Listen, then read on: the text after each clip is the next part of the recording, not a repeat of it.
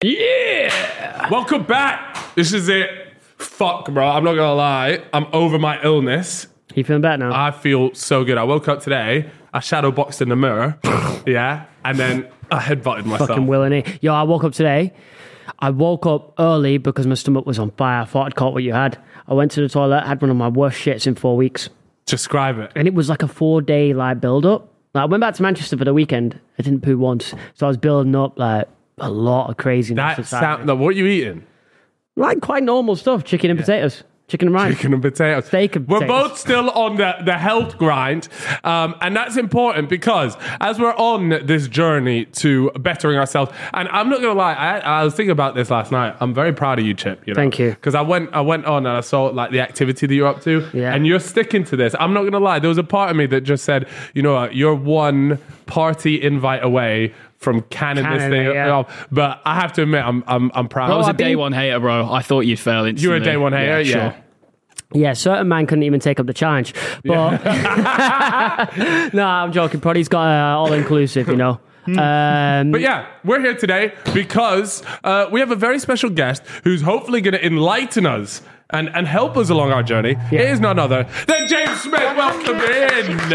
Look at that. Very real lift. Yeah, thank you very much. How was the journey up in the lift? Was it... Oh, my ears popped a little bit coming up. Yeah, we're high up here, man. It does get like that, honestly. How are you? Very well. Thank you for having me. No, thanks for coming, man. Appreciate it. Yeah, you... I didn't realize this. So when I actually invited you on, I thought you lived in the UK. But you don't. No, I'm in Australia. And then I watched a video about, like, you were there, like, Australia, I'm over here. Or was it, or maybe it was a clip from something. But it's weird. I don't know what it is about the people that we have on here. They always have some tie to Australia. Yeah. The last person we had on, it's a great fucking place. So. It is a fucking class place. Whereabouts do you live there? So I was in Bondi for 5 years, which if you're like a single young man, it's the place to go. It's like probably the shagging capital of the world. We didn't get up to any of that. What was it called? Bondi Beach. Yeah. Oh, did we go there? No, yeah. Byron Bay. No, we went Byron Bay. Fuck. Was good. No, but that's in Sydney. Yeah. Oh, so we did. We were in Sydney. Yeah. So like it's an amazing place, but whenever I meet people in Dubai that are like loving Dubai, I'm like, have you ever been to Oz? They're like, nah. I'm like, Dubai is a great place for people that have never been to Australia. Yeah. Like, really? That's the way I see it. And again, with Dubai, I used to hate it, but I just realized I was poor. Like it's one of those places. But in Australia, though, you can be poor and have the best life. Mm-hmm. Like I went there backpacking in 2016. To begin with, I had like 3,000 followers on Facebook. I thought I was big time. Yeah. And recognised left, right and centre out there. Yeah, and it's like perfectly normal for a 27-year-old to like be in a hostel, like finding himself, which have a nice midlife crisis. It was the best place for me. And then I couldn't leave. When I came back, you don't realise how grey the skies are here until you've spent a few months overseas. It's mad, isn't it? It's depressing. So Chip has been on to me for so long now, and I think this year might be the year that we do it. No. This year, no. But I don't know where we're going. I don't know where we're going, but the months of January to sort of like March, April genuinely give like it's seasonal depression. Like it's so shit here that 3 months. We want to just do a 3-month stint anywhere else. And the thing is, I love the idea of Australia. It's just really fucking far, and the time zones, because we have a lot of work to be done here, it's just too much. But the place that I really want to go to is a place like Portugal. Great weather. To be fair, around January to March, you're probably looking at like 16, 17, 18 degrees, but that's still so much better than here. The sun should be out. Is that one of the reasons why you moved, was just because, like, just the weather? Well, first of all, the time difference thing, I actually love it. So I wake up, usually in the summer, if you get up at, say, 7 a.m., it's 8 p.m. in the UK. So I used to drop content when I woke up. I'd go have like 3 coffees, think of an idea, quickly record it, bung the edit together and get it out for like 9 p.m. Yeah. Then I would watch like the first hour, like look at the stats, be like, oh my God, 1,000 likes. Yeah. But then the UK go to sleep and shut the fuck up. So during the day, you've got Bondi Beach to yourself. Like you'd see your mates, go for a swim, like, you know, do whatever you want. And then just as you're starting to slow down towards the end of the day at 5 p.m, people start waking up. And when they give you tasks, you're like, yeah, I'll do it when I wake up. So like, I actually like being left alone for the majority of the day. But the hardest thing is that like out there, the culture isn't quite like it is here, where if I set up a podcast there, like a studio like this, there'd just be tumbleweeds rolling around it as I'm waiting for someone to come. Oh, you're coming to Australia? Oh no, you're going to New Zealand. Like, yeah. there's maybe like 4.5 people that are interested to do a pod with there, and I've done the pods with them already. Yeah. But the reason I went, like, I actually never wanted to go to Oz. Never got the hype. I was like, yeah, g'day, mate. Like, whatever. Yeah. I snorted a psychedelic at a festival in Croatia. As you do. It was mad. I was just at Ultra have you ever done Ultra in like Croatia? No, I have. I've been to Tomorrowland. Okay. That's as far as. But what I like about it is quite a small festival compared to Tomorrowland. It's in like a stadium, and then they've got little like dance floors around it. But then they do a sail week off the back of it. So you do like 2 days at the festival. You sleep on the yacht, and then the last day of the festival, the yacht takes off to the islands. So I did that. But I remember, I think I was at Martin Garrix, and you know, I'm past this now. For anyone, I'm not condoning drug use or anything like that. Although we'll probably, you know, Chip does. Chip does. I condone it. No, before the challenge, Chip did. I condone it on Fridays. Yeah. Well, the crazy thing is in America, so I've done it. Let's call it schmetamin. No, ketamine's legal in America if you're struggling with mental health. They give it to you in a nasal inhaler. I've been feeling hella. And we've all been I struggling. can't lie. I don't know about you guys, but I think the whole audience feel a little We're down depressed bad. lately. We're not being There's a little B story here in a sec where I didn't believe that it was actually ketamine. I might have double hit someone who got stuck in a broken down elevator. That was an interesting one. In a K-hole in a broken. That sounds crazy. But it wasn't actually deep enough in a K-hole to be hating my life. I was kind of halfway between the fourth dimension and reality, and I was trying to figure out if it was a bad situation or not. But in Croatia, I was there, and I kind of might have been self-medicating an antidepressive treatment at the time. And a guy that I just met that night kind of gave me the nod, like, it's okay, I've got you, I'll look after you. You know, just with a simple nod, I knew he had my back. So I did what would be considered a hero dose, and I had this massive, introspective, deep conversation challenging me about my life. I've been a personal trainer like 3-4 years, but I was working in a gym in Bracknell. Like, at this time, I'd actually moved back in with my parents to save a bit of money, and it was like, why don't you take yourself seriously? Why don't you go to like somewhere you could be taken seriously? And then I thought London, it was like, nah, it's got to be further. And I decided to move to Australia from that K-hole. And then when I went, all the success I've ever experienced in my life happened after that date. Wow. So like, it's really strange that people will look at that and they'll go, oh, this wanker, he's condoning drug use. I'm like, well, that's probably one of the single most, you know, unique experiences that happened to me. The worst part is my dad's now got Facebook, so he hears all the conversations about it. Yeah. So my mum, like at a family barbecue, he's like, I can't believe you did ketamine. But yeah, so that was that. Then went to Oz, and when I got there, I was like, I get it. Yeah.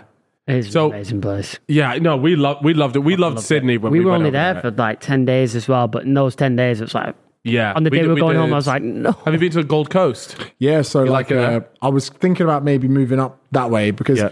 Sydney's real strange. Like, although it's like one of the best places on earth, it's probably got 75% of all the good cities. You've got the beaches of the Gold Coast, you've got a bit of the culture from Melbourne. Yeah. But the people there are just fucking knobs. They're like, really? everyone's got like Botox, lip filler. All the dudes are like 45, still trying to score with young chicks.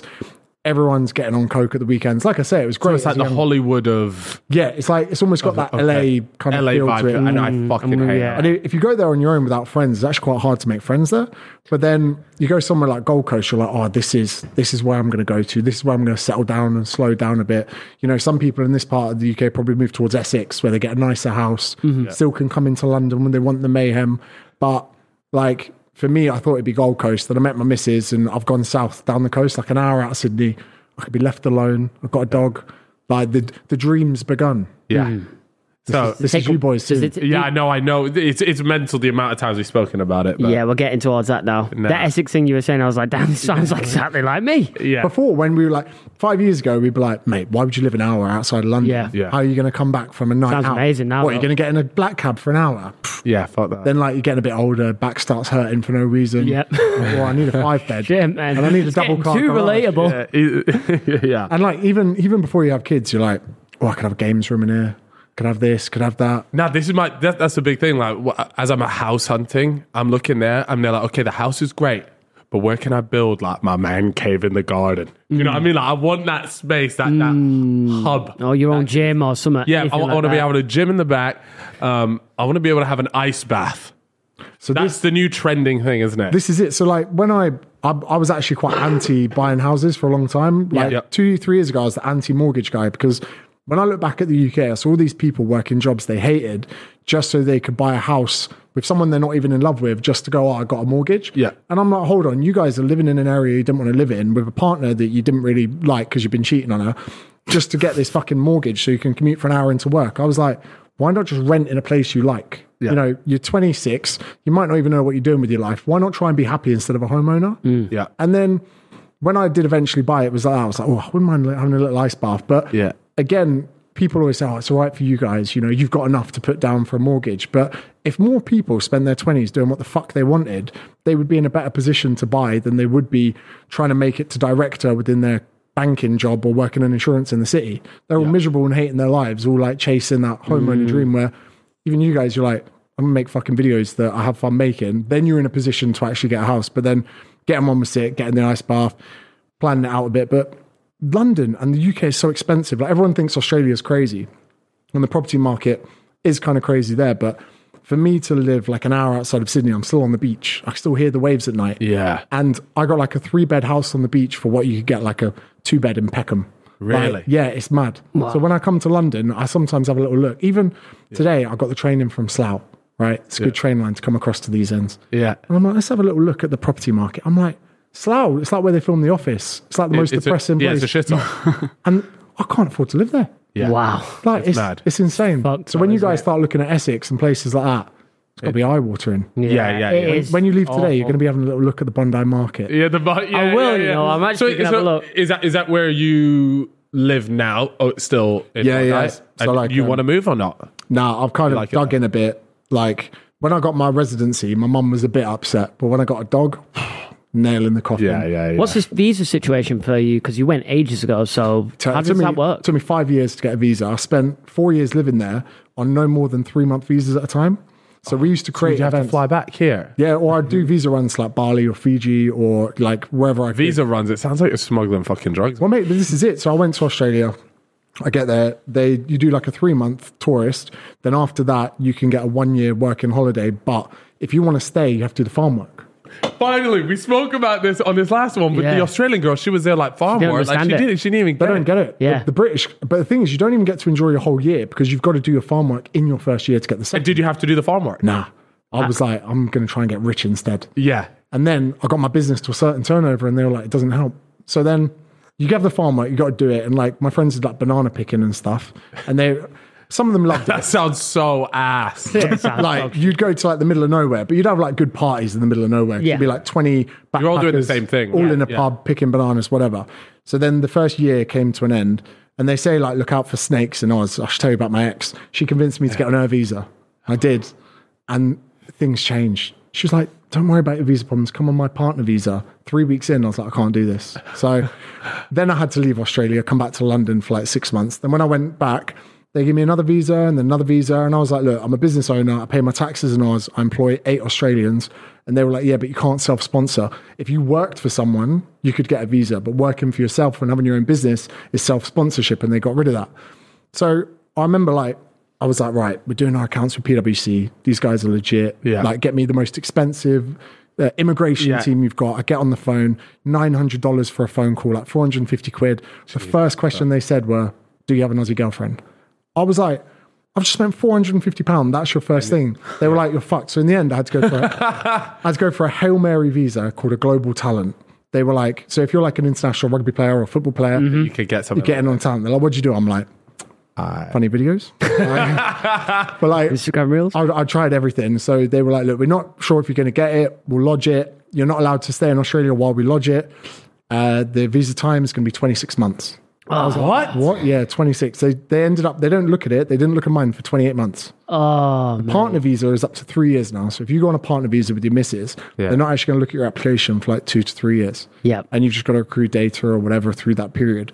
So then when I joked saying that when the visa came through, I was going to do like a 1 meter long line of coke and Yeah. fucking go Vegas with the boys on jet. When it came through, I just was relieved. I was tired from all the stress of You're just, there like, you know what? I don't even want to live here no more.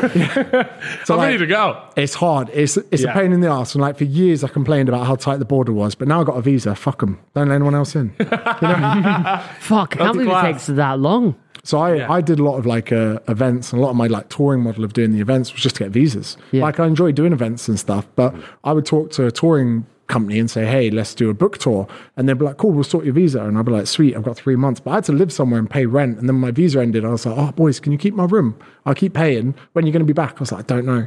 Wow. So it was like a plane that couldn't land for like 5 years. So where would you go on the months that you weren't there? Just I come back to neighbouring London for a countries? bit. My parents live in like Windsor, so I'd always situate myself in like Clapham or something like that. And like it was good, but I actually had a rule that when I didn't have a dog or a missus, I would swap hemispheres a bit. And the rule was if you wake up from a nap and it's dark, it's time to change. So if I got to Australia and I woke up from a nap and it was dark, I was like, I might go back to the UK for a few months. Yeah. But then here you get to like September, October, wake up from a nap and it's dark. I'm like, lads, it's time to go. Yeah. So that was good. That would give you a small amount of time to stay in the UK.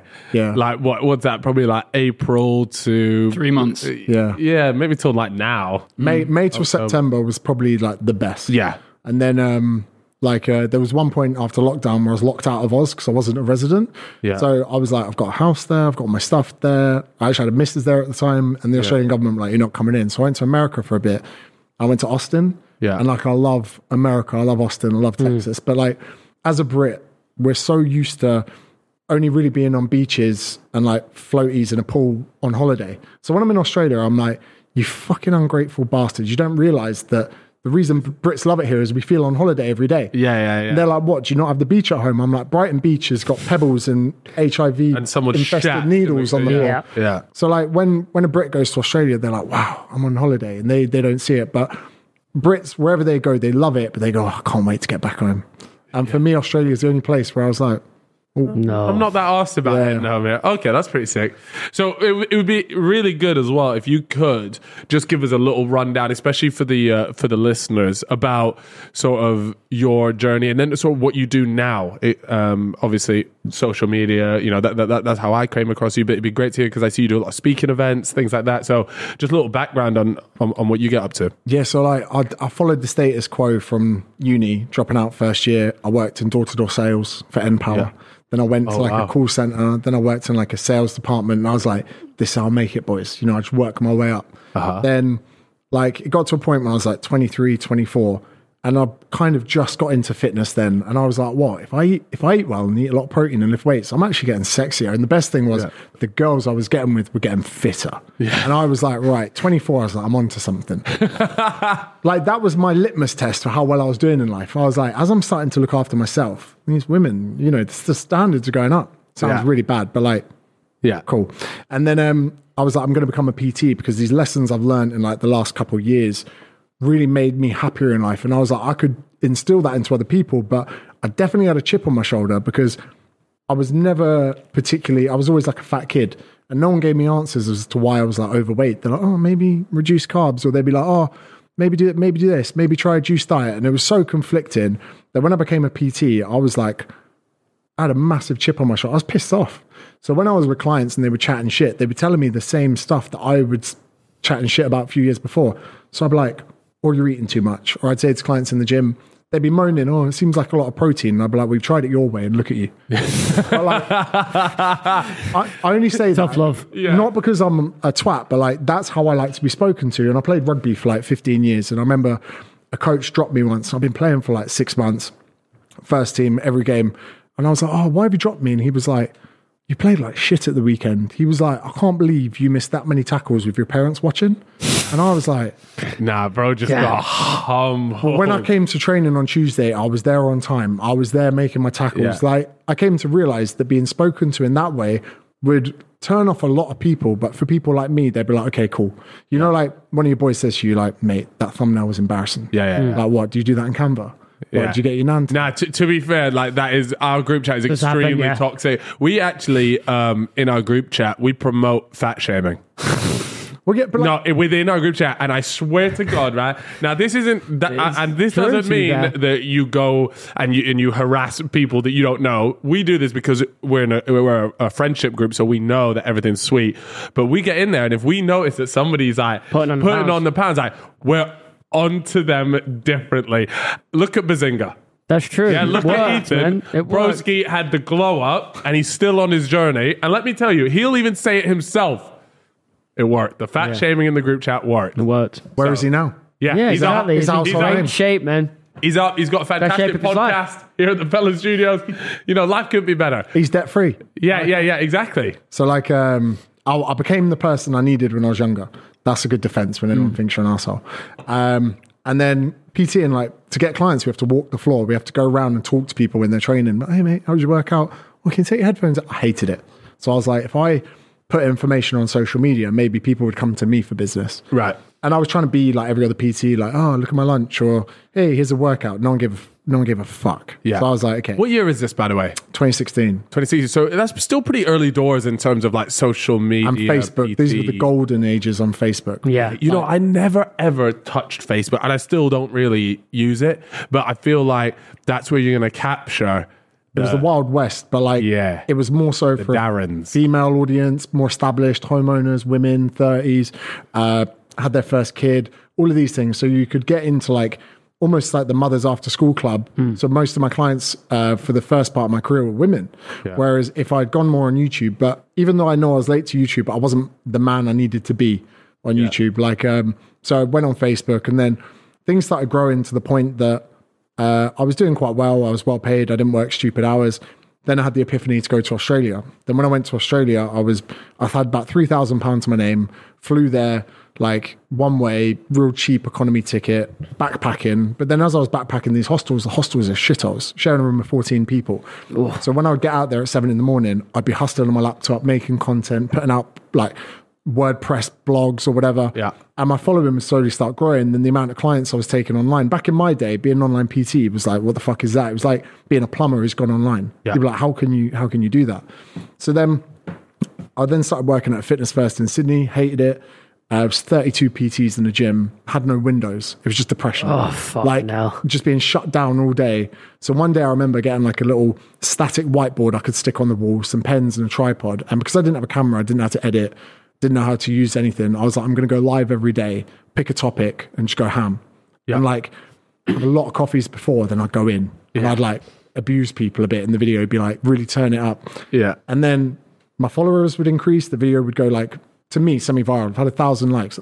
Yeah. And then my business would start to do well because of it. So then I then went fully online in May 2017 because it didn't make sense monetarily to go to the gym to see clients, because in that 1 hour that I could have got, £60 to see someone, I could make way more online doing that. So then I just built my social media because I was like, right, this is a business building tool that helps people at the same time. So I was like, this is actually really fucking cool, because even 90% of people online were like, I like your content, never going to buy from you. Yeah. But then the 10% that did buy from me and used my products and services, allowed me to have that lifestyle where it didn't matter if the 90% didn't buy. Yeah. Then you grow to a certain size, you get a book deal. I took it seriously. A lot of people don't. Like for me, when I first got a book deal, I said no. And my manager goes, a lot of people think you're a prick. And he goes, one day, one of those people that hate you are going to walk into Tesco's. They're going to go, there's that prick on the fucking side. They're going to walk over. They're going to go, let's see what this prick has to say. They're going to open the book and they're going to finish the page and turn the next page. And the person that hates you will buy your book. And then they might not think you're a prick anymore. Yeah. So when I wrote the book, it's called Not a Diet Book. I was smashed out in my strategy director at the time. He was like, what are we going to call this? Because it's not a diet book. And I was smashed. Just like, probably a few nose beers deep. That's the title. That's the title. That's the one. On a fitness book. Yeah. So I wrote the whole book thinking, if someone hates me, I want to be able to convert them. Then from that, long story short, growing the socials pretty far and wide, done 3 best-selling books. And with the book model, you don't get paid a huge amount on royalties, maybe like £1 a book. You get like an advance, right? Oh, you get a nice advance, yeah, which is fantastic. But then we were like, right, how can we promote the book with a touring model where we just create a live show that benefits the book, but the book also benefits the live show? And I mean, last year we did Hammersmith Polo, 3,500 people. Wow. For a book tour event where I took like the 7 best things out of the book, but then put in loads of like fingering jokes. Nice. So like really inappropriate shit where Kay Kurd, a comedian, he says to me, he's like, bruv, no one expects you to be funny. So the live show model we kind of created off the back of that, that's kind of like the little ecosystem now. We got like online coaching, we got books, and then we got like a touring model. Yeah. And now it's kind of weird. People go, what do you do? I'm like, well, I'm a personal trainer. They're like, yeah, but you don't actually do personal training anymore. Even though I have an online platform with coaches that support me or whatnot, I'm kind of unsure what I do some days. What about fitness guru? That sounds like you're selling a scam though, you see. I'll just say coach, coach, because I want to help. What about people. life coach? They say that, or second book was called Not a Life Coach, because they're all, for fuck's sake. because like they're all bellends, aren't they? Like Tony Robbins, sure is a sound guy, but they grind on you a little bit. Like where are all these life coaches? We love hustle porn. I don't know what that is. You don't know what hustle porn is? No. Proddy loves Proddy. Nah, it does my head in, but I love it. Yeah. So it's like you open up TikTok and they're like, they're like, you're still in bed at 6 a.m. Yeah. I'm up at 4:30 in the morning. I've already taken the bins out and shit like that. And you're just there like, I don't give a shit. I'm sleeping till 8. But it's things like, for instance, one of the first 6 months into living in Oz, I remember I went for like steak in a place called Manly. It's like a real nice beach. And the waiter behind me, I remember like having a chat to him and I was like, fuck. I was like, this guy starts work at 6 p.m, probably works till midnight, and he earns enough to live in Australia and Sydney. So I was like, he could have a dog and a surfboard and he could spend all day surfing and chilling with his dog and serving tables 6 till midnight. Yeah. And if he did that every day until he died, he'd have a better life than most people in the world. Yeah. And then when I got to Australia as well, and like you'll go to a cafe, the coffee's good, the food's good, and all the people that work there are young and hot. And I'm like, what's going on here? And I'm like, they work 6 a.m. till 2 p.m. Then they spend the afternoons with their friends, having a cider on the beach, watching the sunset. And I'm like, these guys are on minimum wage and they're living the best life. So in that second book, I was like trying to say to people out there, especially people in the UK, like, if you have a job you enjoy, you're doing better than most people. But I want to talk about the 75 hard challenge, because it's both me and Chip are doing this thing. So I assume you know about it. So I know some of you got to read 10 pages a day, and then was it 30 minutes cardio? So 2 45-minute workouts a day. Okay. One has to be outdoors. Cool. But these workouts, I think it from the gist that I got. Now, the guy that created it, Andy Frisella, I believe, he is that hustle porn. It's a bit too much for me, right? But it is also those workouts. They don't have to be like intense workouts every day. Like going on a 45-minute walk and walking your dog around, like that is getting out and being active. So instead of calling it workouts, it's more like 2 45 active things to do. Sober? What's that? Sober? Yeah, no alcohol. How much would you say this is a reduction in alcohol to your normal lifestyle? Oh, a lot. I drink quite a bit. I mean, before that, I was probably drinking like 3 or 4 nights a week. What are you, 28, 29? 28, yeah. So like, I think things like this are great because when I was 30, maybe 31, I got to a period where I was getting pissed way too much. Yeah. And having a period of like, even just a few months off, my tolerance to alcohol has never been the same. So these little bouts of breaks from alcohol, like when I look at it, the reading thing, I'm like, oh, that's actually pretty good. The exercise, 100% behind. The sobriety thing, especially in like the world we're living in, I think is a really important one because people often wait until they've got a really bad problem before stopping. Where, I think that even just having a small bout, you kind of get to check yourself. And there are going to be so many situations in the next 75 days, right? Yeah. Where like you're going to go, oh shit, I would usually have a drink. You don't. And you leave a bit early, you go to bed, you wake up back the next day and you implant these little seeds that doing these things without alcohol is actually better. Yeah. You might not have the same amount of fun, but this is an interesting concept. We're talking about sobriety from the 75 Hard. Yeah. So like in my second book, I talk about happiness and pleasure being 2 different things.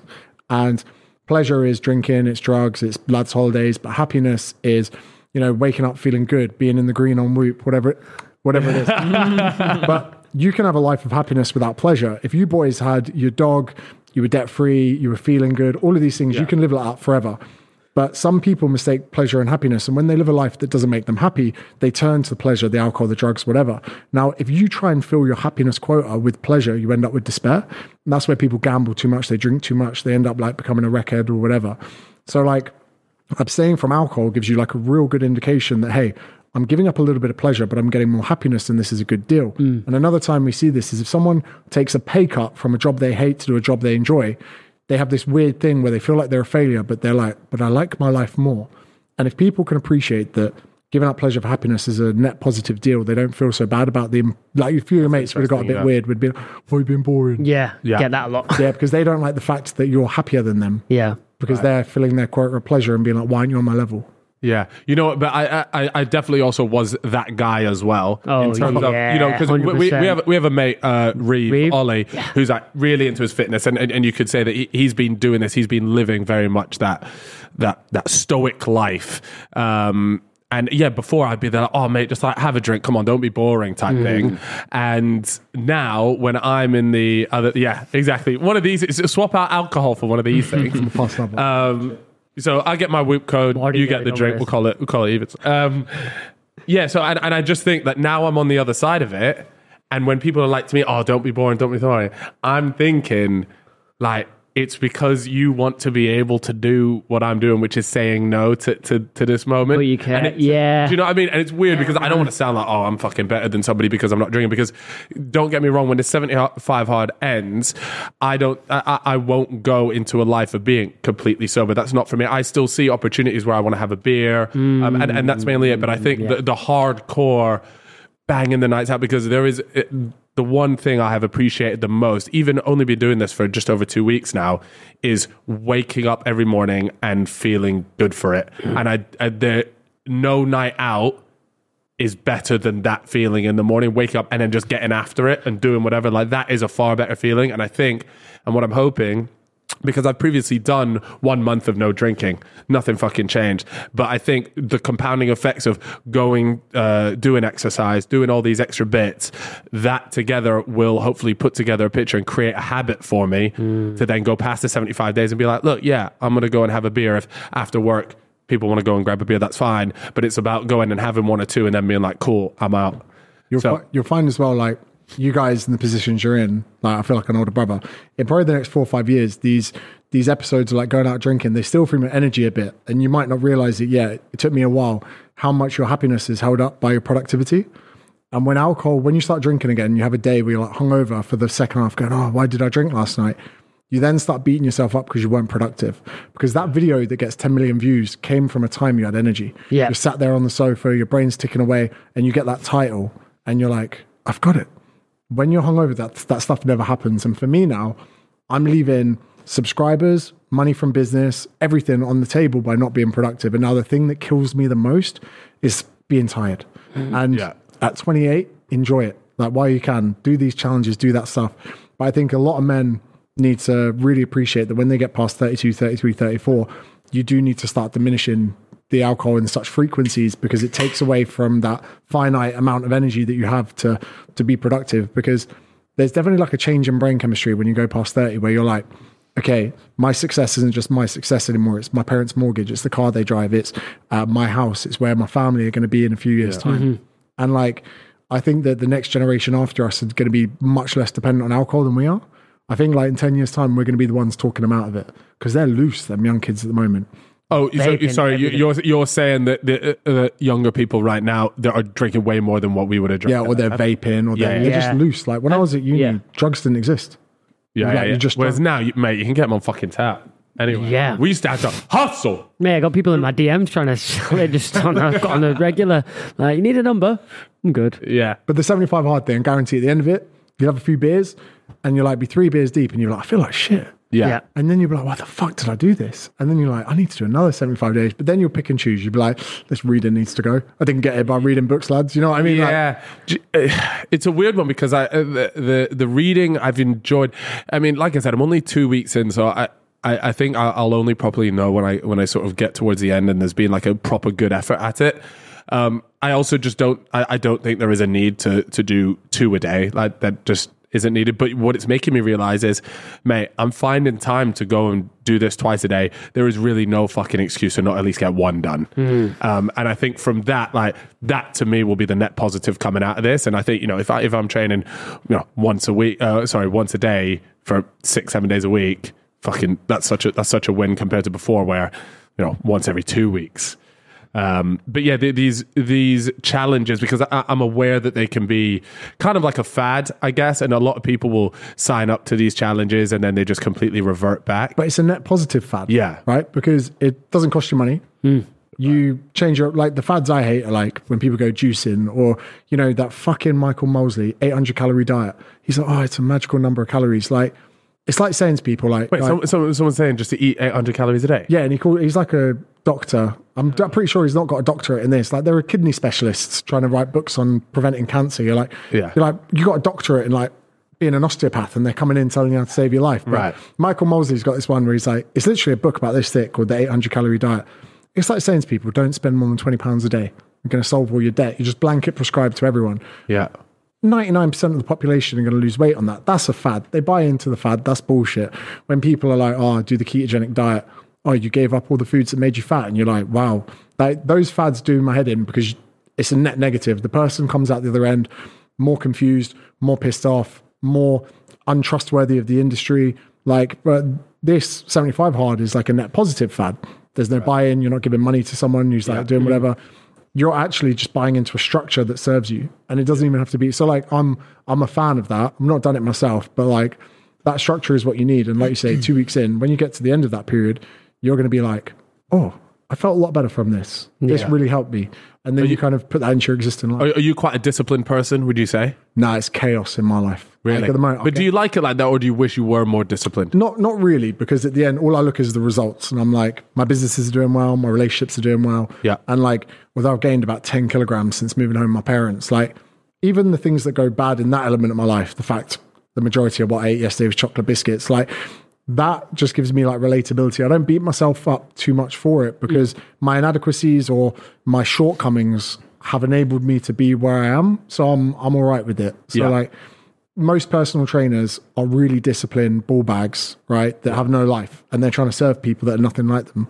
There's something, my most viral TikTok got 25 million views, was about a fallacy called the swimmer's body illusion, where someone's out of shape, want to get in shape. So they look around and they go, oh, I might start running. But they think the runners look skinny and kind of miserable. So they're like, oh, no, I'm not doing that. I'm going to start bodybuilding. So like, I'm going to lift weights. And then they go, oh, bodybuilders look like too thick and a bit stupid. So then they look at swimmers and go, oh, the swimmers look amazing. Like, I can't lie, swimmers do look good, though. Yeah. Their bodies are nice. I'm going to become a swimmer. But then they realize it's a fallacy because swimmers don't look the way they do because they swim. They swim because of the way they look. Yeah. If you're 6'3" with long levers and big hands and you get in the pool, you're going to swim well. Me, bro. So the majority of fitness enthusiasts are actually the top percentile of genetic freaks that look so good with minimal effort. Their friends go, you should be a PT.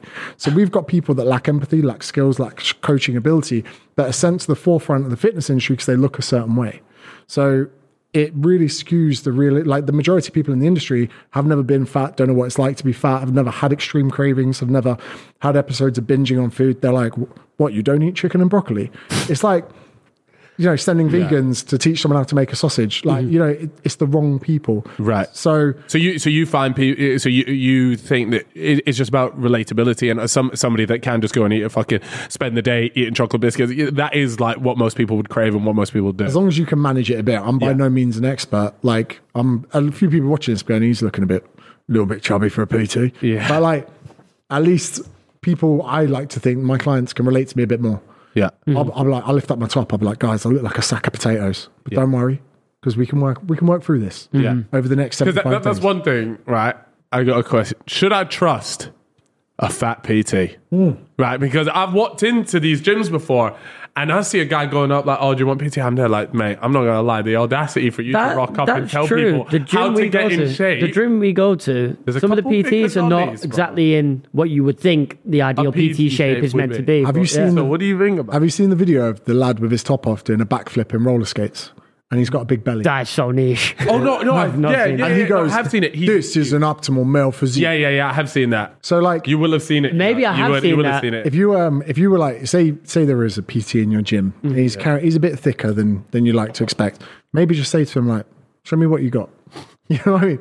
Like, what you got. Yeah. Like, if he's got nothing, be like, there's a bit of a problem here. Like, my saving grace over the last few years is I've become obsessed with Brazilian Jiu-Jitsu, right? Yeah. And everyone that does it is obsessed about it. Mark Zuckerberg's into that right now. Mate, and he's doing all right. He's a beast, isn't he? But when there are times that I look like a sack of potatoes, knowing that I could beat 8 out of 10 people in a fight brings me peace. So if you were to come up to me in the gym and go, I'd argue it's more than 8 out of 10. You go, you're a bit fat for a PT. I'd be like, come here. And then I choke one of you out and then be like, not me, pal. no, it's fucking so like, as long as you got something you could do, right? If that big PT was like, yeah, I'm a figure skater, you'd be like, I'll let you off. Yeah, because you're disciplined at something, you're good at something. Mm-hmm. Yeah. Like, so rather than, like, we don't need to all subscribe to the fact, because anyone can not eat for 12 weeks and bang weights, right? And it's almost your level of insanity that gets you to the top because they suffer. If you're natural and you do a natural bodybuilding comp, your dick doesn't work like 3 weeks out. The women, their menstrual cycle stops like it's months out. They go into amenorrhea. And like, that's your body saying, take a fucking hint. Yet we subscribe to, oh my God, look at this guy. Oh my God, he looks so shredded. You look so amazing. But if you can't get your dick hard or a woman can't get a period, you know, we should probably take into account that we're actually glorifying a lot of eating disorders. For them to get there, I would almost side by someone taking testosterone. At least their dick still works. Or, you know, people taking thyroid drugs, clenbuterol. They take so much. And again, let's say like, I don't know, I'm back to the beginnings of a PT trying to emerge and Men's Health come along and saying, in 8 weeks' time, we're going to put you on the front cover. Yeah. I'm going to be taking clenbuterol daily, which is an asthma drug that shreds you, which is not good for you. Don't take it. Or, you know, I'd be starving myself. And when my stomach's rumbling in the middle of the night, I'd be going, Men's Health, they're coming for me. You know, like I'd be there walking, like, you know, nearly passing out, walking down the street. I'd do it because come the end of it, I could recycle that picture and get clients for it for the next 5 years. Yeah. So like, there's a real danger in the industry if we do judge people solely on how they look. Because I remember Ant Middleton, I'm pretty sure, went on the front cover of Men's Health and people were ripping him, like saying he's not shredded enough. I was like, that fucker climbed Everest. Yeah, like there are dead bodies on Everest. This guy's hard. Yeah, I would not fuck with Ant Middleton, even at a purple belt. He'd probably have like that ninja chop or something. He's the real deal. So like, there's this middle ground where we're like, sweet, cool. But at one spectrum, just because you starved yourself for 12 weeks, cover yourself in fake tan, I don't respect you. But at the other end, just because someone's a little bit bigger than we might think, like most power, like strongmen and powerlifters, like before they got a pump, you're like, bro, you're just fat. Yeah. And then they deadlift like 400 kg. You're like, I'll let you off. Yeah. Show me what you got. That's my answer. Yeah. James, do you not think there's a bit of a complexity here as well with people who are going to PTs for the reason, like myself, I grew up quite a chubby child, essentially. But you're going to a PT to try and have that like voice of reason to help you, but they've not been through that, as you've said. They're now obviously preparing for a bodybuilding competition. You're never going to have that relatability. With a fat PT, you might have that relatability, I reckon. Is that something that people are kind of searching for more in the industry? I think at the end of the day, the main thing that people need from a PT is someone that they can know, like, and trust. They're the three things. Yeah. Like, so irrespective, if they can give you advice that works, I think that's the most important thing. I had so many people come up to me wanting to do a physique competition when I was PTing. I had to talk all of them out of it because I was like, you think this will make you happy, but you don't understand how much happiness you're going to have to give up from your life to get there, to obtain it. And that's just something that is such a pitfall of it. But that overweight PT in your gym probably wouldn't be there unless he had customers that paid him for his skill set. So like, I think this all opens up with dialogue. Any PT will give you a free session, any PT in the world. So if you see him, this could be a video. Yeah. I asked a fat PT for a free session. There's your title. Thumbnail, you and him. A little banger, you know. You should do YouTube. And then, I'm trying. So then, like, imagine you would say, like, look, if for whatever reason, if you think that this video doesn't serve you well, we won't put it out. But you would say to him, and he was empathetic. He understood everything. He gave you structure. He said, if you do this, you'll succeed. And you did it and you succeeded. Yeah. You could then create an argument that we're judging people completely wrong on it. Whereas something more like finances, that's the place where I have an issue where like people, I know this is one of Tate's, but he was like, people go to business school to learn from someone that's never had a business. Right. Like, why would you be on a teacher's salary if you know all that about business? You'd probably have a business. You'd probably be making so much money you'd never step foot in a school. Yeah. You know, financial advisors as well. Yeah. You're like, if you knew that much about money, why do you need me as a client? Right. But then you also do need financial advisors out there to teach you the ways. So it's a bit of a catch-22 in that sense, no? Imagine, yeah, there is. But in some respects, like, sometimes you're better at doing the thing than teaching other people. But this is just me throwing a spanner in the works. No, I like that. Yeah, it's a good point. You know, some people, like, they're on the podcast, they're giving all this, like, financial advice, and you're like, yeah, but you haven't made any money. Yeah. Or people out there teaching you how to make a thumbnail, and you're like, you've got 4,000 subs. I mean, that's a big thing, isn't it? Like YouTube gurus have never made a YouTube video. It's like that movie Hitch, where he teaches people how to fall in love or find a girlfriend, but he don't have one himself. Yeah. Wow, Dan, you got deep there with that one. Yeah, shout out to Will Smith on that one. You're gonna trigger me on this one, right? I watched Hitch not too long ago. Yeah. And so, for instance, we're in a studio environment. Yep. We have a microphone this big, this close to our face to get decent audio quality. Whenever I watch films now, I can't help but think where the mic is. Because, isn't it? Well, sometimes they're boom arms. Yeah. Then you have a wide shot of someone walking down a high street in New York, and you realize there's no mic within 4 meters of them. So then you realize how much of the audio is done in post-production. Yeah. Footsteps, doors, everything. The creak of a door, everything's done in post. Not in all films, but the majority of them. But now I watch and I listen out for it. So like in Breaking Bad, I saw one of their mic ruined. packs through the shirt, and I was like, that's a lapel. And then, but then like in Hitch, Yeah, that's a horrible way to live. go do this, or anyone watching, watch Hitch, and you can tell they've done all of the audio, almost all of it in post, and they haven't lip synced it well enough. So So even the word, the speaking. the words they speak are done in a professional studio, and in post production they lip sync it with the people in there. Because the shots they have in the street, you can't have a dialogue on Manhattan with a boom arm. Like you can barely use a boom arm in here, and you're in a studio environment. So now everything I watch on TV, I'm thinking, where's the mic? You're a scumbag. You've yeah. fucked it now. Yeah, whatever. Shit. I'm going to have to just pretend I didn't hear that. Yeah, Because now I'm going to be there like, where's the... I'm not going to watch that movie for a long time. I need to forget about seriously this. ruin it. I need, because now if I watch it, I'll be if like, the boom arms were that good, we'd be using one in here. You'd have a way better visual Yeah. setup. But when you said Hitch, I was watching it the other night. I've ruined it for myself, so I'm bringing you down with me. Yeah. No, you're bringing everybody. fuck's sake, everyone's watching this now like, just this feel like- little Just bastard. unsubscribe. No, but not Channel. only have you fucked Hitch, because now the next movie that I watch, I'll be like, where's the mic? I also follow a few pages on TikTok of the people that make the sounds. So the woman, I've seen these guys, like the footsteps and stuff, Yeah. and it's just like this woman. Yeah, walking just on- standing there, just walking, yeah. but I can't unhear it now. Now you realise how stupid they would be to get the original audio from the prime shot. Because it would be really shit. You know what? I have to admit, what I do love are the TikTok accounts that find continuity errors in movies. Yeah. And I watch those. And They're like, good. how did I miss that? And just stuff like that. There's is so many good. as well. Yeah. There's so many errors in It's so films. good. Like the glass is like full. Or another one is you'll never see people swallow drink or water when they're making films because they do the take so many times the actor can't fill themselves up. So now the majority of the time they don't swallow, they'll take a sip and then they'll cut the shot there. You'll never see them gulp. Yeah. Because they do the same shots. I'm going to be looking out for that now. So I know. Just thought I'd fuck you. We're just slowly ruining the novelty of watching. Yeah, don't forget the Starbucks in the Game of Thrones. There was a Starbucks cup. Oh my god! Yeah, what was that? That was one of the biggest ones. There was just like massive scene. It's just Starbucks cup in the back. Like, was somebody had left this? Like, obviously, it's set Do you know back how in the crazy day. that is though? Because the amount of people that's had to gone through before it went out. And at no Slippery point did somebody so many go, eyes. there's a stop. And it's not like, oh, they see it, they go, oh, there's nothing we can do about it. No, you can get rid of Everyone, that. editors, directors would watch Everybody it. What missed film it. was this, did you say? This Game of Thrones. Oh, right. We're getting a fact check on this one. Community notes going to be coming after you on X. No, it's true because I remember seeing it on Twitter. You can probably bring it up if you type in Game of Thrones Starbucks. Yeah, this is fucking. By the way, there's Sam Middleton, he does not look fat in that at all. Yeah, looks bro, shredded. Yeah, But compared to like the traditional bodybuilding. malnourished, underfed Yeah. alpha male with fake tan on and baby oil, they baby oil hard. Yeah, big. There you go. Yeah, I'm sorry, but that feels like it was done. Feels That's like on a for a purpose. viral moment. 100% I think that had to be done on purpose, mate. There's just no way. Maybe it was because it went viral. You know, a lot of creators even now are making mistakes in their videos on purpose to get views. So I tried this out where I was talking about with dumbbells. Let's say you go a 4, a 6, and an 8. The increases are way bigger than you would expect. A 4 to a 6 is a 50% increase. So if you're doing like a lateral raise with a 4 and you go, oh, the 6 looks nice, you're like, well, bro, you're actually increasing the weight here by 50%. So you'd be better off adding more reps and blah, blah, blah. But I got it the wrong way around, where 6 to 4 would be a 33% reduction. I said it's a 33% increase. And then when I saw the edit, I was like, fuck it, I'm leaving it. And the short got like 2 million views on YouTube.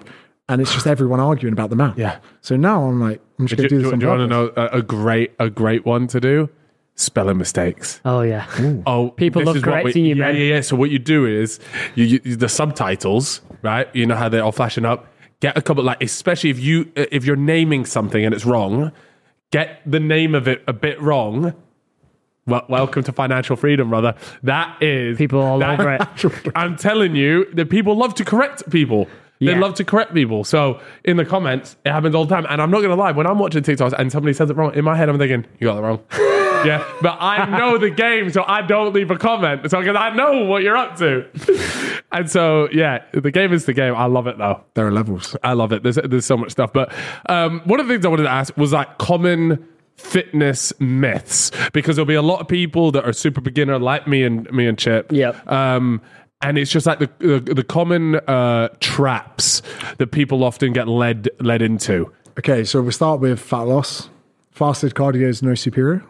We'll say that again, sorry. Fasted cardio, training without eating, doesn't Fasting. elicit more fat Right. loss. Okay. So when, let's imagine, some people are going to kick off me saying this. Let's imagine carbohydrates and fats and protein are your 3 macronutrients. Protein's used for regeneration, repair, so muscle growth, whatever, but it's also good at filling people up when they're in a fat loss diet. Carbohydrates and fats are your 2 energy sources. Think of carbohydrates like petrol and like fats like electric and a hybrid, like a Toyota Prius, like an Uber. Yeah. In the city, they're electric, you're chilling, but then when he gets on the M4 and puts his foot down, it switches to the petrol. Yeah. So we need those macronutrients there. Now, when we train at low intensities, we will utilize fat as a fuel source because it doesn't need much oxygen to be used. But then people say, walk on a treadmill at this incline and you'll burn fat. What they're actually talking about is fat oxidation, using that fuel source. It doesn't mean fat loss. And the same with fasted cardio. If you don't eat and you go to the gym and you walk on a treadmill, you will use fat as a fuel source, but fat oxidation, using that substrate, and fat loss are 2 different things. Fat loss occurs from a net reduction in calories versus your expenditure. So it doesn't matter when you take the money out the bank throughout the day. If you take a tenner out the ATM before you train or after you train, it's still a tenner out. If your net balance will be the same. Okay. So if people want to eat before they go to the gym or eat after, it makes no difference. It's always going to be calories in versus calories out. People try and pick a hole in that science and they say like not all calories are born equal, but calories are a measurement of energy the same way that not all kilometers are equal. You have a kilometer that's uphill, it's going to feel very different to a kilometer downhill, but we're measuring the distance between one and the other. And some people are like, oh, but human beings can't absorb 100% of a pistachio. And you're like, well, shut the fuck up. Like, calorie counting isn't like a precise, like, carry the 2 formula. Yeah. It's like you turn up to the fridge and you realize you're not hungry because you've got to actually, those 2 chocolate biscuits, you scan it and you go, 90 calories, I'd rather save it for later. That's the art of calorie counting. But some people like to muddy the water, be like, fasted cardio is better. It's not. And some arguments say that if you are doing training and you do it fed, you can perform better. Yeah. So you could actually burn more calories. But again, it's personal preference. Yeah. The next myth would be high carbs or high fat. Some people out there like keto, you need to go high fat. Some people are like, no, you're an athlete, you go high carbs. If you keep protein and calories the same, it's no difference. I did a test recently because I'm making a video on my journey through the 75 hard. And one of the tests that I did was something called a fat max test. And it showed me at what my heart rate needs to be before my body switches over and uses carbohydrates as its main like fuel source, I guess. And for me, it was about like the 117 BPM. 117. And that's when I was burning the most amount of fat. And so if I look at that, and I was there like, okay, look, I want to get super shredded and I want to lose as much fat. Do I want to be staying at that 117 BPM and do uphill walking on a treadmill? Is that beneficial? Or is it just so? Let's say you've useless info? got fat all around your body. You've got carbohydrates that's stored in the muscle, a something called glycogen. So it's like already in there. You'd have to go carb free for days and train quite a lot to deplete your glycogen stores. Yeah. Now, completely right what they're saying, but there's a threshold where fat needs quite a bit of oxygen to be utilized. So when low intensities, you're fine. But as you start to train at a higher intensity, the demand for oxygen becomes higher to the point you shut off from fats. You need to use carbohydrates. Yeah. Because carbohydrates can be utilized as like a high octane fuel source without the demand for oxygen. So that's the reason that's happening. But ultimately, it shouldn't really matter how hard you're training. If you came to me and you're like, James, I need to lose fat faster, I'd reduce the amount of calories you're having. Then it doesn't matter what's going on during the day. It doesn't matter what your heart rate is. It doesn't matter about anything. Same way I joked about this with Piers Morgan. I was like, if your dog was fat, you wouldn't put a heart rate monitor on it and go, oh, look, little, what's your dog's name? You got a dog? Finn. Oh, Finn. Oh, slow him down. His heart rate's gone too high. Slow him down. You just put one less bowl of food out and you walk him a bit further. Yeah. That's it. If your nan was there with a heart rate monitor on the dog, you'd be like, Nan, you've lost your head. Yeah. So people are trying to definitely, did you have to pay for that test?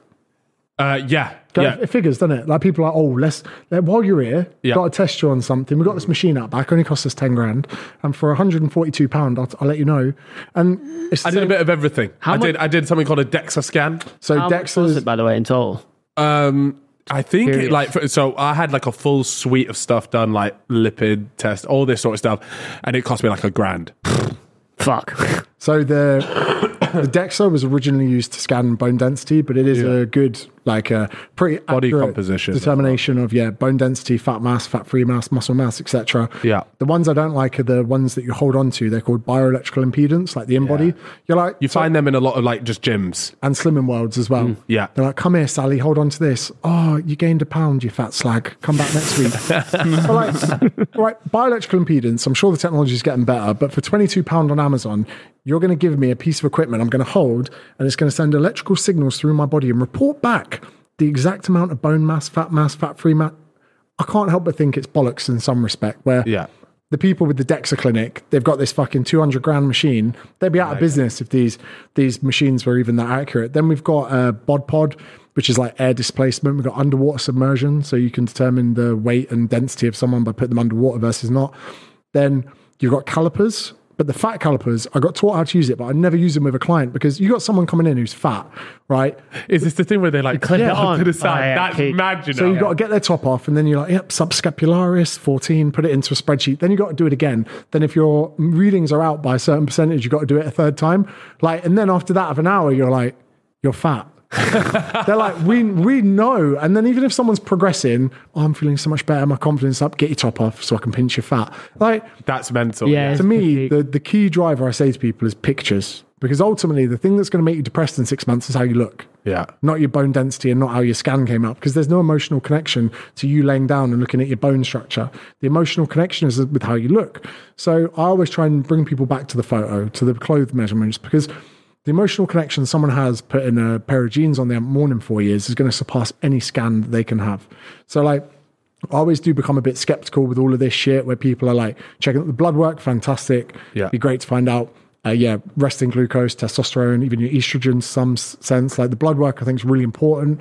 And getting a once over from a doctor, even when they like feel your glands and like check your lymph nodes, and then they do all your reflexology, like on the knee and stuff like that. I'm all about that. And I think that if anyone can have like a full medical once in a while, because I don't know about you, when life's going really well, you get like a little pain in your side and you're like, I'm dying. Do you get that? Yeah. No, I had that recently. Thank God. Yeah, no, I was there. I was literally on the website about to book like a heart ECG thing. And I was there like, because I had like a little pain. And I was there like, yeah, this is it. This is it. I'm over. This is how it ends. And you have your obituary in front of you. You're like, did so well, started posting videos. Do you want to know what's even crazier is after that, I also messaged my financial advisor and I said, we need to get a will sorted. Yeah. How crazy is that? Just You from that one thing, bro, I were was going in the through it, man. pits. You were down bad. Have you had your bloods back yet? Not yet. So like, I did it really recently. there's going to be a big movement in the next few years when it comes to testosterone. Testosterone is one of the main feel-good hormones for men, and it sinks if you don't get enough sunlight, if you're overweight, if you're not sleeping enough. But like, it's very hard to put your finger on where it is, because with men, it's usually a gradual decline that just dies slowly over time. Yeah. Whereas with women, they have conditions like menopause and perimenopause. When they reach 30, 40, most commonly 50, their hormones just drop. And like, for instance, the average age of suicide in women is like between 50 and 55, because it's where their testosterone plummets. Now, men, we're seeing decline in testosterone quite aggressively over the years. Now, whether or not this is down to obesity, some people say it's plastics in our environment, all of these things, but an average man 30 years ago with the same lifestyle as you would have substantially more testosterone than you would, just because of the lifestyle factors and everything included, whether it's stress, smartphones, or whatever. So like a real determinant now of determining the health or the well-being of a man is to check his testosterone. And a lot of men now are starting to get their bloods done, start having a look at their free test and like all things like that. And that'll be a good one, because cleaning your lifestyle up will dramatically increase your levels of testosterone, your sex drive, your libido, and even things like aggression. Everyone seems to think testosterone makes you want to fight. It's more like getting up in the morning and being like, let's go. I'm going to the studio, filming a podcast, smashing the gym, walking into the gym, hitting your weights. And yeah, there's a lot of probably men out there that just think that this is life, but really there's almost like a perfect concoction to ruin his levels of testosterone. And I think that we're going to see in the future a lot of links between mental health degradation, not to say all mental health, but a large part of it is down to the amount of testosterone that men have. Interesting. And if you find out or you think you have low testosterone, instantly, if someone goes to me like, oh, yeah, I'm low testosterone, I'm there like, steroids, that's what you need, mate. So first of all, can you explain that? So if I find out I've got low testosterone, and then another thing we can get onto, but is something that I've heard called Tonka Ali. Tonka Ali. Yeah. So that's one of the things I was going to say. Yeah. There's supplementation. So like, say you got low test, I say sweet. Let's have a look at your sleep stat. Send me your Whoop stuff. Cool. Yeah. Sleeping enough? Yeah. Maybe we could look at quality of sleep. Even if the Whoop maybe wasn't picking up everything, you can do a night where you sleep with like you're wired up to a machine. We could try things like some people mouth breathe a lot when they sleep and snore. Sometimes their snoring quality can massively. A lot of bodybuilders, although they don't tell people, they use a mask, continual airway. It's called a CPAP, I think, where they wear a mask when they sleep and it pushes air into their lungs and back out, which sounds like a real bad, unhealthy thing. But the thickness of your neck is a big predictor of whether or not you get sleep apnea. But I've had clients before that they're pushed down the line of getting this machine to sleep properly, and they wear the mask one night, and the next day they're like, wow, I haven't felt like this in like 8 years. They're like, in a good way. In a good way. Yeah. They're like, whoa, I haven't been sleeping, but my sleep quality's just got so bad. Their wives will often complain, or their girlfriends, that they stop sleeping in the middle of the night. So they don't get any good quality sleep for years on end. Then they wear the mask, and it is a bit weird for the missus, but like, they're like, wow. Derek from More Plates, More Dates, I'm pretty sure he wears one. Right. Because he's a big guy, everything like that. But so then you'd look at things like that. Then we'd look at supplementation, maybe Tonka Ali, maybe, there's some testosterone supplementation that can help you not even just boost your test, but free up some of your testosterone in your system that can't be utilized. But there's an interesting argument we have at the moment between something called endogenous production and exogenous. If I inject you with test, it's exogenous. It's from the outside, we're putting it in. Right. Whereas if you take supplementation, it could increase your endogenous, your production from the inside out. So ultimately, with everything we do, we want to look at endogenous first, from the inside out. Can we give you something that's going to boost your production? Right. Peptides are growing in popularity because peptides can help you produce more of the hormones you need. So you can get peptides that help you produce more growth hormone that Rogan and Huberman and people like that take because they're a little bit older. You can get peptides that help you produce things that help you heal quicker. So if you do your ACL playing football, there are peptides that you could take. But then that would be your first point of call, trying to take something that could help your body produce more of it. Because any man up to the age of 40 shouldn't really be having low testosterone. It's almost likely that it's lifestyle based. Yeah. But some people do suffer from something called hypogonadism, where their testicles just don't function to the level that they should, where we produce testosterone. Then anabolic steroids is like really far up here. In the middle ground, there's something called TRT, testosterone replacement therapy, where you'd be put on a sensible dose of testosterone. If for whatever reason you had to be castrated, one of the first discussions your doctors would be saying is putting you on testosterone replacement, because they're like, if he hasn't got any testicles, we need to now give him an exogenous amount of testosterone to keep him healthy. So there's that argument. So you have this middle ground of TRT, which isn't by any means like a healthy alternative for people, but if you don't have the hormones, you have that. Bodybuilders abuse that level. They'll take 4, 5, maybe even several times the amount of testosterone that is the healthy range to get a super physiological range. Right. Which is where you start. Anytime I've ever heard TRT, it's usually in the context of steroids. And a lot of guys that take a pretty spicy range of tests, they'll guise it as TRT. You go, bro, you're looking good. They're like, yeah, I'm on TRT. And then straight away, the argument isn't you're on steroids, it's that you're taking a therapeutic dose of testosterone. Right. There's some muddy waters between what that dose can look like. Right, okay. But it's not like an all amazing thing. There are issues between fertility. And the easiest way I could explain this is like, I drive a Golf R. It's a fantastic car. If I tune that car and take it to a garage to get tuned where it can drive faster, get better performance, rev higher, there always is the chance that potentially that could negate the engine's durability, the engine's longevity. You are abusing that engine for the short term for performance, and there will always be issues. The reason the manufacturer built it to a certain spec is so that it wouldn't blow the engine or whatever. Yeah. So we do need to appreciate that when we do get super physiological ranges of testosterone, there can be a whole plethora, good word, of issues that can come because of it.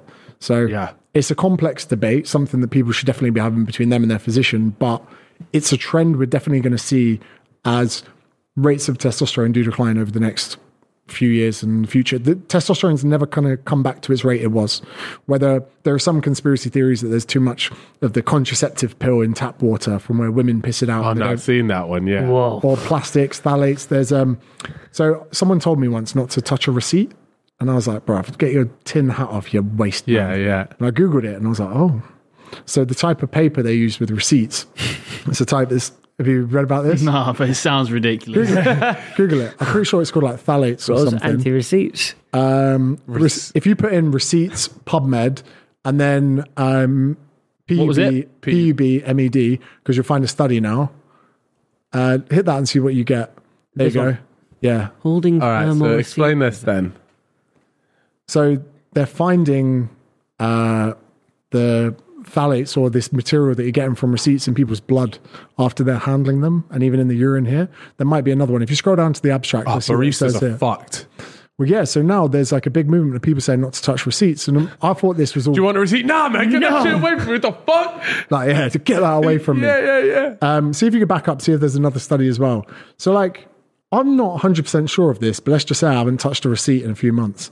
Like, so if you've got like a store manager or something that's handling these all day, there is stuff from it getting into the bloodstream. A mate of mine's just gone into business where they're trying to create it. So every time you tap and you pay for something on your card, you get a digitalized receipt. And this is a big part of their argument as well. You know, like, it's annoying where you buy something for the boys, you're like, oh, my expense that. Yeah. And then you haven't got the receipt. Yeah. But yeah, so they're endocrine disrupting chemical found in store receipts. So endocrine relates to all your hormones in the body. So it doesn't take a huge amount of things. Like, people, for instance, people say don't leave bottled water in the sun because of what it does to the plastics into the water. It's a similar kind of thing to that.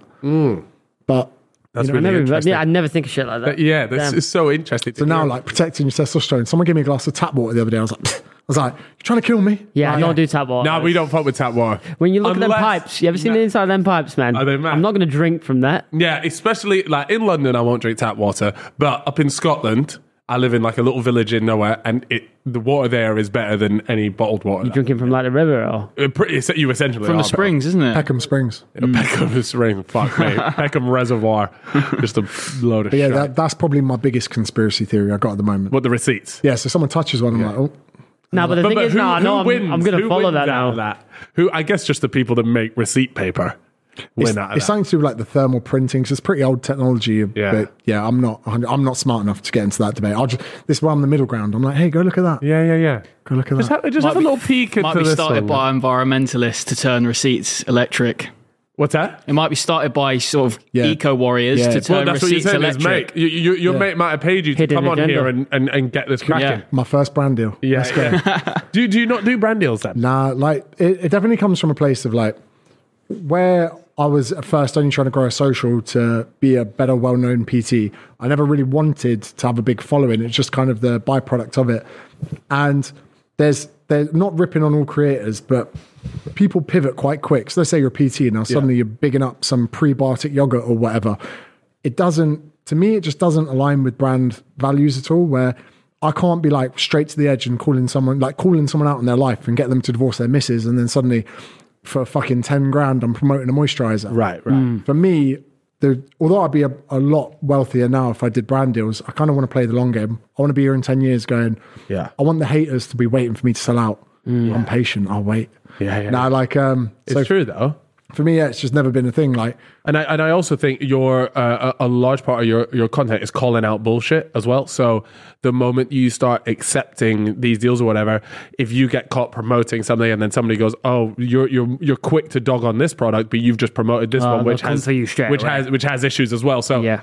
yeah. I've got to keep that 8 Mile ending where, you know, they know everything. And that's the reason I talk about like snorting coke or ketamine or whatever. Because if No one can come out and be like, I seen this guy rack the fattest line on the weekend. And he's like, well, Yeah. I told him about it on the podcast. it was on his story. You know, like, was it Danny Dyer? Like, he did a massive slug and like, and everyone's like, yeah, it's just Danny. Yeah. See, that's a massive thing. Like, if you have somebody that comes, like, for example, Chip, theoretically, if there were to be a video of you leaked, of you doing a massive line, everyone go, yeah, that's Chip. I'm fucking I'm if retweeting it, JJ or, KSI Allegedly, Chip. allegedly Allegedly. did a massive bump of gear, Yeah. everyone go, what the everyone go fuck? great. But the thing is as well, right? So many people that follow you and watch this podcast have their little weekends of like being a little bit naughty and sharing a bag and going out. And when they wake up on Sunday, they feel like a piece of shit. They feel like they're never going to amount to something. They feel like they're ruining their lives.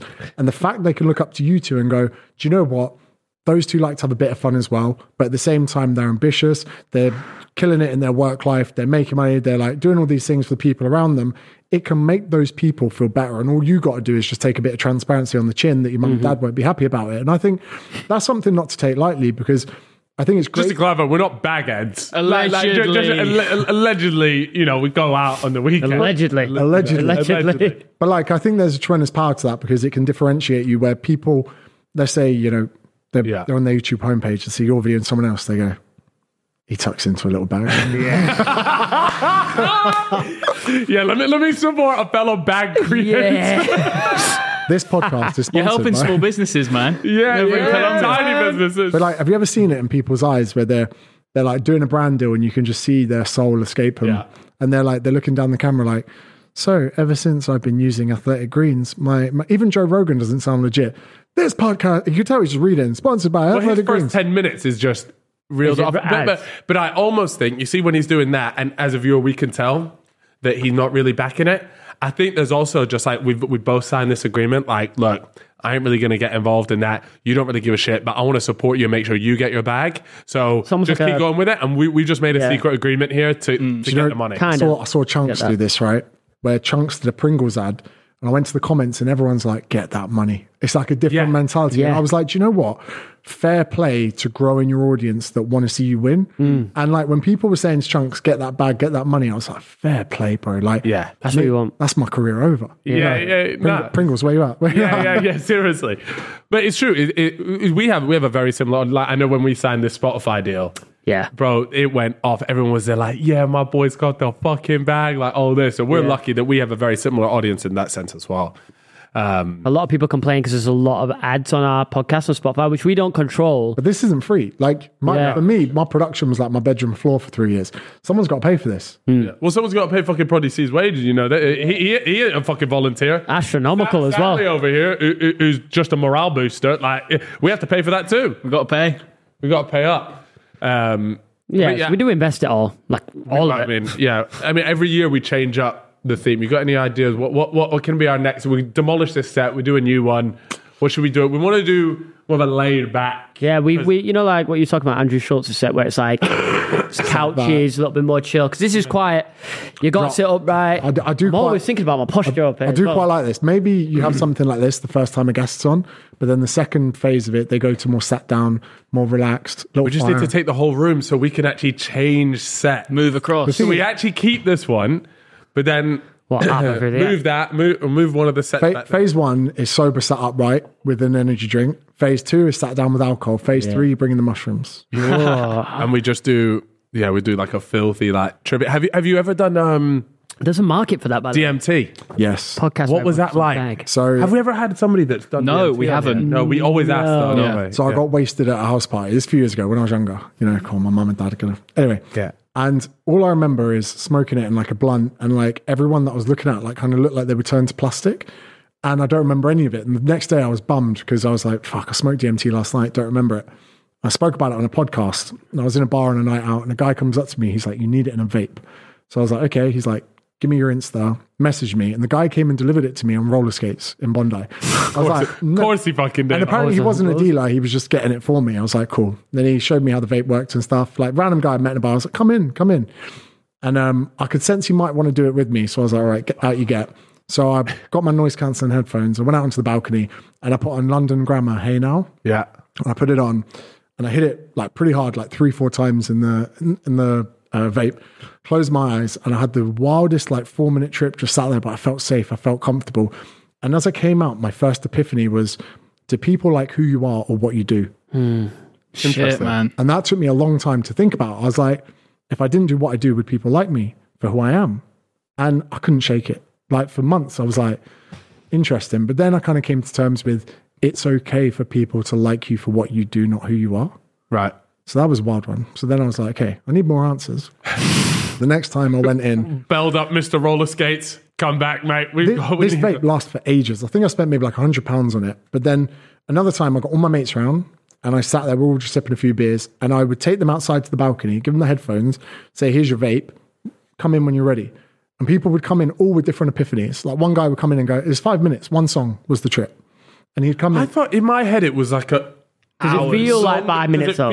I thought it was feel more like ages? Feels like hours. That's what scares me about it. You get like a meth trip. It's about 5 minutes. One night I went for a hero dose and it was about 7 minutes. It was 2 songs. But like, I felt really safe doing it. But the craziest thing is, where I've done mushrooms and LSD, doing DMT made me slightly agnostic. Whereas I've never believed in a God. This last trip, I was like, I still don't believe in a God, but there's something. Yeah. Because I went through the dimensions of the universe, and I was going through space and time. And then the second trip I did, I felt what can only be explained as the periodic table of emotions, from the highest highs to the lowest lows, to the anxiety, to the nothing matters in life. And then as I came out of the trip kind of said to me, the reason you don't experience extreme sadness is because the way you live your life, you're sensible, you make right decisions, you're respectful to people. But then at one point it said, the reason you don't experience the extreme highs is because you don't let anyone in. You haven't got a girlfriend. You're too worried about getting hurt and being vulnerable. Interesting. So I came out and I was like, fuck, I need to try and find like a serious relationship. So every time I did it, it was like a truly net beneficial response. A lot of people listening, like, again, not endorsing that people do this or whatever, although I do make it sound pretty good. But all of these trips to me, like my last mushroom trip convinced me to want to have kids. I sat there on the beach for like 2 hours thinking about how many people have had children and survived this like massive line of lineage for hundreds of thousands of years for you to get to this point and go, nah. Yeah, I'm sorry. You know, like, yeah. Like, who the fuck are you to say you don't? This bloodline's finished. Yeah, people. I'm finishing this shit now. Like, imagine in Scotland, it's fucking freezing, right? Imagine the layers they had to wear for 365 days a year, washing their arsehole in a river, like all of this stuff. Like, Is that what you lot did? What the fuck? and they're there with the baby, and they're like, "You're gonna live. We're gonna give you," and then you cherish it all the way to the age that then that child can have kids, and then all of this for hundreds of thousands of years. Now people get to the point going, nah, don't really want kids. And like for me now, that last mushroom trip, I was like, it's so important I continue the lineage. Yeah. But like all of these trails of thought, they must have been in my mind before, but it helped me unlock them. So yeah.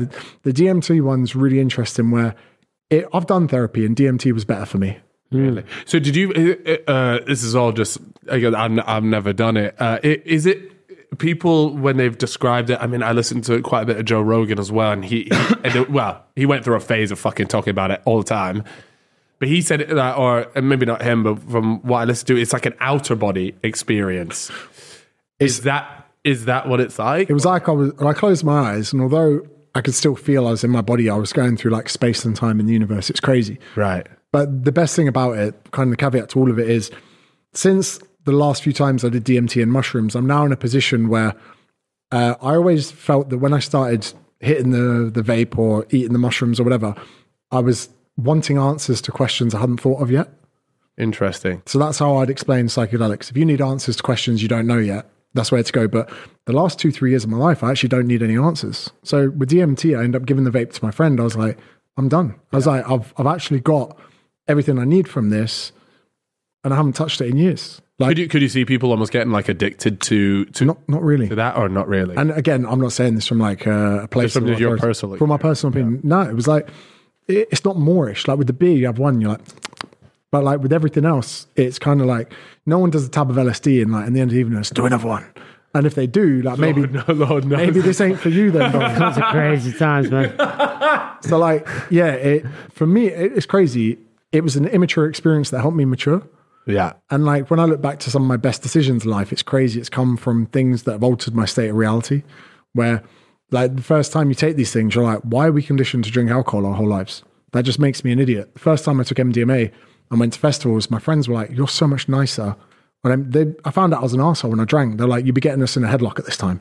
You know, or you'd be barging into people because you're drunk. Now you're there. I remember being at We Are once, and like, as I was coming up on MD, I just suddenly was worried that everyone didn't have enough water. There was a couple next to us, not even my friends. You need more? You know when they like have the bottle of water and there's nothing in it? Yeah. So I have one of mine. No, that's nice though, man. That's wholesome. Yeah. That's what happens though when you're on it. Yeah. Allegedly. People. Yeah, Allegedly. You got to take that one with you. Take that home. Is all you've got to say. But well, one of the things that I saw when you were doing your through Instagram is you talk a lot about confidence as well. And because you go around and you do talks as well, like public speaking and things like that. And I think at least confidence, I mean, we briefly spoke on it when we were talking about that video that I did with one model versus 100 virgins. And a lot of guys that I've noticed really struggle with just confident speaking to people, going up to new people. And I would say I was probably one of those guys until I started becoming successful in my own right. Gold play button. Yeah, yeah. You know what? When that first thing, to be fair, even then it was a little bit like, yeah, FIFA videos didn't quite do it for my confidence. But yeah, with age came a lot of confidence and just being totally cool with who I was. But it'd be great to hear from somebody that almost like talks and speaks to other people about how to be confident, because I know there's definitely a lot of people listening, watching that, you know, they're happy with their life, but they would certainly prefer to be more confident. And I think being confident is probably one of the best attributes anybody can possess. I'll give 3 bits of advice. The first one would be relating to fitness. Like, if you lads came to the gym, I wouldn't try and get you to do something you couldn't. I would find out what you could do. So let's say you're like, I can bench 75 kg. Cool. You're not there crying that you can't do 100. And if I got you to do 100, you'd be like, this is stupid. But from 75, we then work hard to get you to 80, to then to 85, then to 90. And in time, we get to that point that you want. But then in the world of, like, let's say confidence, you got a mate who's like, I'm petrified to go chat to a bird. You're like, okay, could you go over and say hello? Could you smile? Could you just go over and just say, I like what you're wearing. Mm-hmm. Cool. Now, if you can break it down to the point of finding out what they can accomplish, you should get them to do that. Because if they do enough reps at that, soon the next thing, okay, say hello, then a compliment. Cool. Next, say hello, compliment, then drop a cheesy joke. Or, you know, ask them where they're from, or ask them their name. Yeah, you build it. It's progressive overload. This is the main concept of fitness. So number 1 is about appreciating what you can do now and just work from there. Like, if you were to compliment someone in a fucking Starbucks in the queue, you probably make their day, because people don't talk to each other anymore. Especially in the UK. Yeah, like, London. Everyone's like, number 2 would be understanding that confidence, like, it's more about your relationship with failure than it is your relationship with success. And we've all got like an ugly ginger mate who can pull birds. You know, how the fuck is he doing this? But the truth is, like, he's not concerned with it not going right. He's not bothered. Failure to him is like water off a duck's back. And it's the people that are so fine with failure that end up being successful. And people need to appreciate that with every time you fail, you build your level of like competence. Every time one of your videos bombs, you're learning. And in some respects, you look back. Hella learning, man. Been through it. But the thing is, now you're at the position where people call you confident because, oh, well, you posted for years on your channel with only getting like a small amount of views. So therefore, you must have been confident as a precursor. You're like, no, well, actually, I did something I enjoyed for a long enough period of time that it made me confident. It wasn't the other way around. People seem to think that you were confident. That's why you were successful. Right. You weren't. You were successful because you did what you wanted. People don't need much motivation when they're doing what they wanted. Then come the end of it, you build that kind of confidence. And probably the third thing is like, I seem to think that even the concept of confidence is bullshit in some respects. You either did or you didn't. And to not do something is still a choice. So if you go to Starbucks, there's a girl, you think she's fit, she's in a red dress, and you really wanted to say hello and you didn't do it, let's take confidence out of the equation. You either picked action or inaction. And people that go through life constantly picking inaction, they need an excuse that they can wear to make them feel better. And they say to themselves, I'm just not a confident person, which I think is just the bullshit excuse they feed themselves. Oh, I wish I was confident. It's okay for you two, or with your big channels, or, you know, oh, it's all right for you doing a podcast because you got a big, you're like, shut the fuck up. Just because you continually picked a path of inaction, don't come to me who took more paths of action that were uncomfortable, that were putting me in an awkward place or whatever it is. So ultimately, people, the next time they're at a crossroads of either doing it or not doing it, there's a choice. And if they want to wear the choice of not doing it as not being confident, cool, keep chatting shit. But eventually, when you get to that crossroads, you're just going to have to pick the path of action, because even if you do chat to the girl and she shuts you down, or she doesn't speak English, or she lies about having a boyfriend, you can walk away with that and tick it as a success metric, because you get to determine what success is in your life. So for any YouTube creator now, you could say success is posting the fucking video, not it getting 1 million views. Because if you set the success metric as 1 million views, you're 5 years away from being happy. So to anyone out there, next time the road appears in front of you to either do the thing or not do the thing, do the fucking thing. And if it doesn't work out, be proud of yourself because you did it. Yeah. So like everything boils down to that. And I said 3, but there's one more. I learned this from Chris Williamson. It's called, there was a Soviet psychologist called Bluma Zygarnik, and they realized that waiters and waitresses remember tabs on tables up until the point the bill is paid. So if I was to grab a waitress, go, what's on number 7? She'd be like, 2 steak and chips, 1 Pepsi Max, 1 blah, blah, blah, blah. But the second they pay the bill, they forget what they've ordered because it's no longer important. So what they've come to realize is open tasks in your mind take up more cognition than closed tasks. If something's on your mind, it'll be on your mind all day. So if you don't go talk to the girl, you think about it all day. What if I'd spoken to her? What if I'd done this? What if I'd done that? It's like the time you're swiping on an app and you accidentally swipe the wrong way. You're like, that could have been my wife. That could have been my future wife. Yeah. So like these loops and that then you got to get gold to get the undo button. You know what I'm saying, bro? That has cost you a penny. Yeah. And this happens in your YouTube content. The reason you create a hook at the beginning is to open a loop in their minds that they need to close.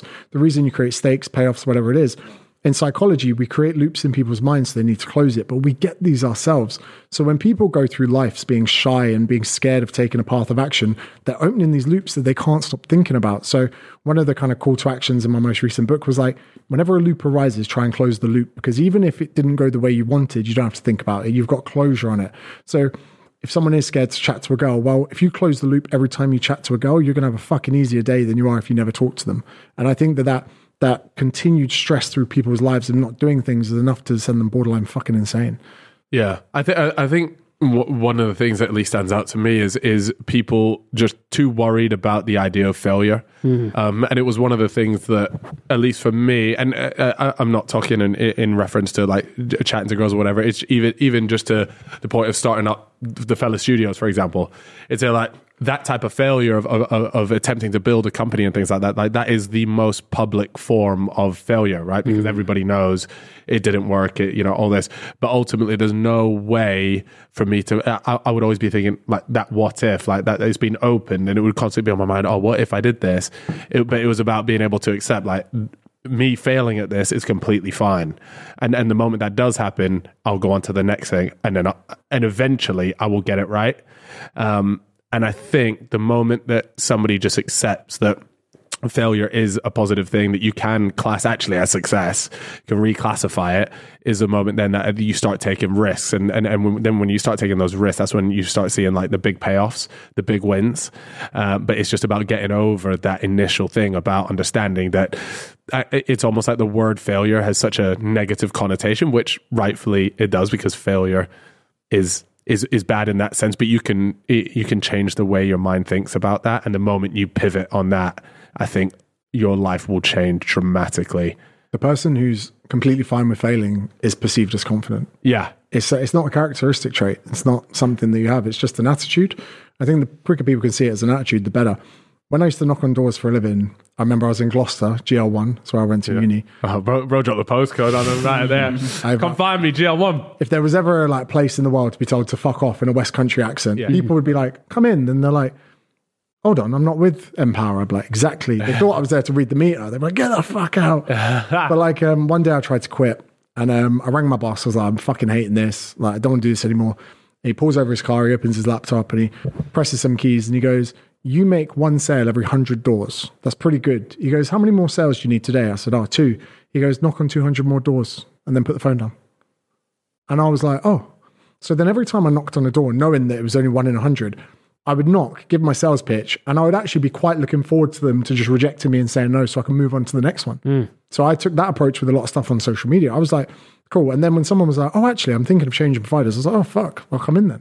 So if people can have that tenacity towards anything. Imagine if you go out and you're like, even when I used to PT in the gym in Bracknell, I'd finish a shift and then I'd look at my shitty car outside and I'd be like, talk to 10 people. Just talk to 10 people, then go home. So I go around and be like, hi, my name's James, I'm PT. Yeah, see you later, bye. Yeah, next person. I'll be like, okay, I'm at 6. Hi, my name's James. They're like, oh, I'm thinking of PT. Oh, fuck's sake, go on then. And I'd sit with them but the idea was that I would just talk to 10 people. So if you don't make it about succeeding in that thing, you just make it about doing it, then you can be happy. And let's say you do post on fucking YouTube for 10 years and it never takes off. You can live with that. Yeah. You can get to the end of that and go, fair play. I tried. But if you never fucking did it, you're haunted with that. That loop is open to the grave. I should have posted more. Should have made better thumbnails. It's true. Yeah. But I also think, I mean, we can use the YouTube as an example, but it goes across anything, is that a lot of people will try something, but too scared to go all in on it, because then the failure is much more. Do you know what I mean? So you could say, oh, somebody posted on YouTube for 10 years. Yeah, but you never actually gave it a proper go. You didn't actually try and make it successful. You just did it so that you could maybe say, I tried it, it didn't work.